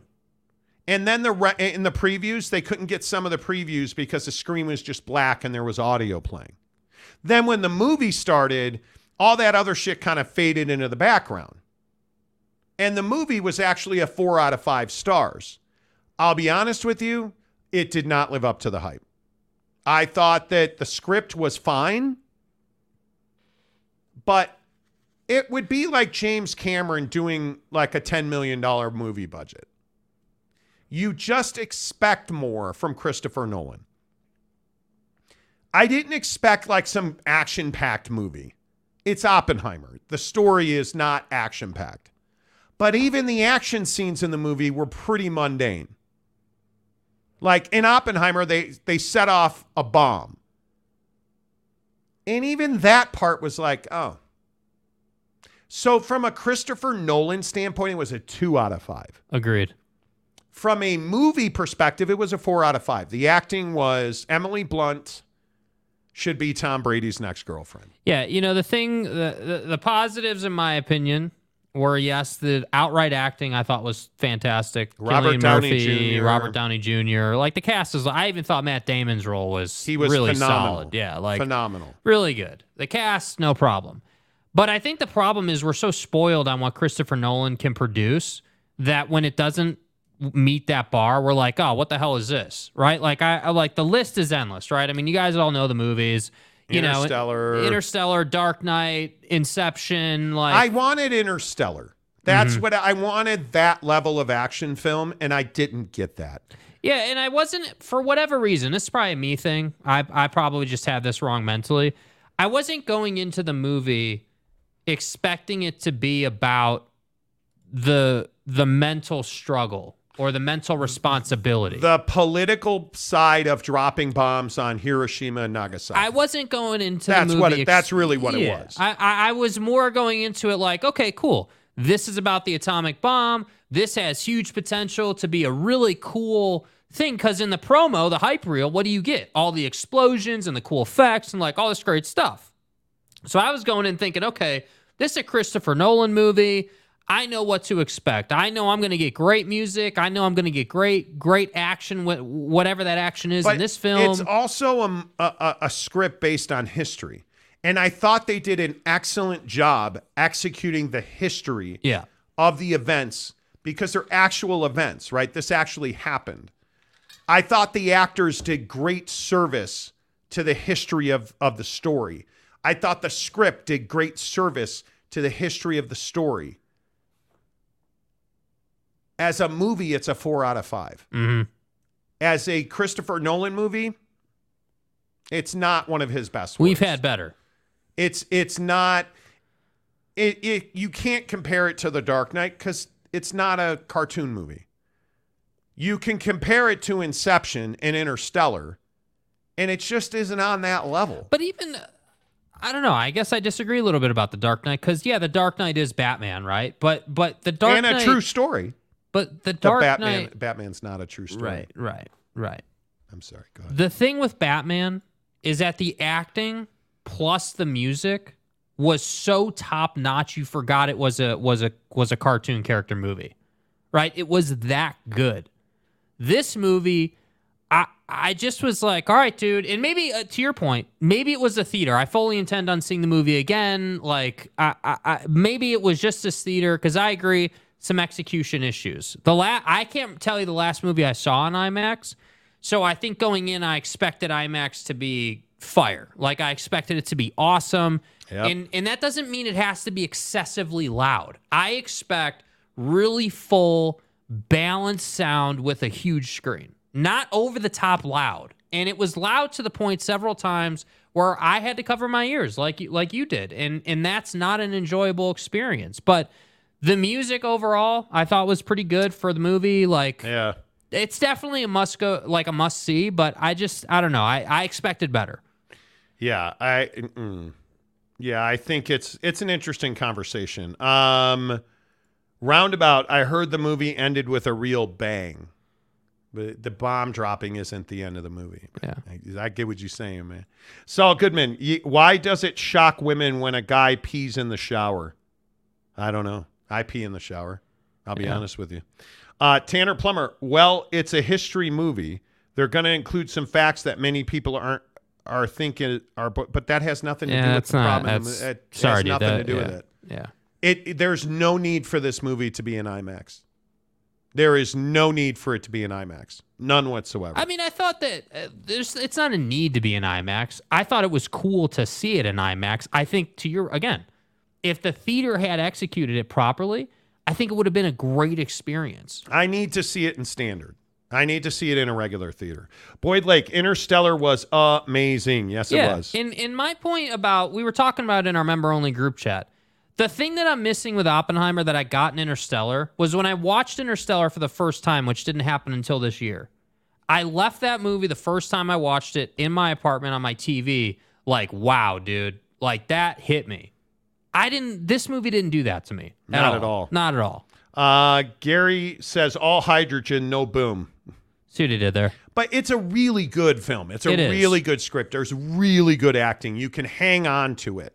There's gratuitous nudity. I mean, it's everything you like. Yeah. Clint Moses, back-to-back World War champs. Thank you. Truck Stop Gumby, so how did it end? Not going to divulge that. Not going to divulge. Too soon. Tanner, Interstellar was great, but the ending was a little confusing. It was? What do you mean? What was confusing? How was the ending confusing at all? Of Interstellar? What were you? I need to understand what you're confused about. I think he means Inception. The way Inception ended, which confused everybody. Yeah. But that was the point of how it ended. You know. Paxton says, still live. What's y'all's hours? Usually it is 2 to 5 Pacific. So 5 to 8 Eastern. But we don't have any time. No rules. Rick Forster, they're not even show the Enola Gay dropping the bomb. Okay. They never show the bomb being dropped. Severe. Oppenheimer or Dunkirk? Oh, I think it's two different styles. Dunkirk is so... Yeah. Dunkirk is so intense. Intensely violent. It's so intense. And it is so hard to watch. I didn't like Dunkirk for that reason. That was a hard movie to get through. Yeah. Dunkirk is like the war movie. Saving Private Ryan. Saving Private Ryan. Yes, it's intense.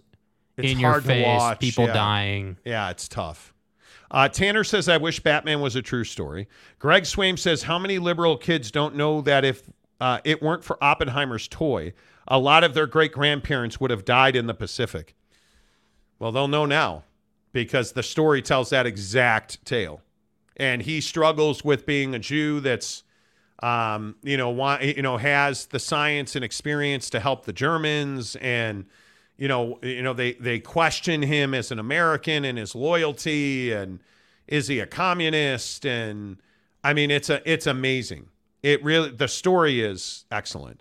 Delaric, it's a 4 out of 5 movie, but for a Christopher Nolan movie, it's a 2 out of 5. It is. Yeah, dude, I agree completely. Yeah, I think that. Yeah. Tim Burton made better Batman movies than Chrissy Poo. No, he did Get the hell out of here, dude. The Dark Knight is phenomenal. Tanner Plummer, I don't think you can compare Oppenheimer to other Christopher Nolan movies. Comparing history movies to fantasy movies is apples to oranges. That's your opinion. I mean, genre-wise, sure. But it's Christopher Nolan. Yeah. I expect visual greatness. The essence of being a filmmaker is building a resume. Christopher Nolan has a resume now. He has a ledger of greatness. Yeah. So when he puts out a movie, you're like, okay, hey, it's Nolan. I know what I'm getting. I'm going to see that. Well, Roundabout makes a good point. Maybe that was the point Christopher Nolan wanted to show he could do another type of movie. Sure. Maybe. I'm disappointed to hear your disappointment. But you guys, you should see this movie in the theater. Yeah, here's clearly. It's a great movie. It's by Nolan. It's a 4 out of 5 stars. And it's not 5 out of 5 because you expect more, greater, bigger bang from Christopher Nolan. And you don't need to see it in IMAX.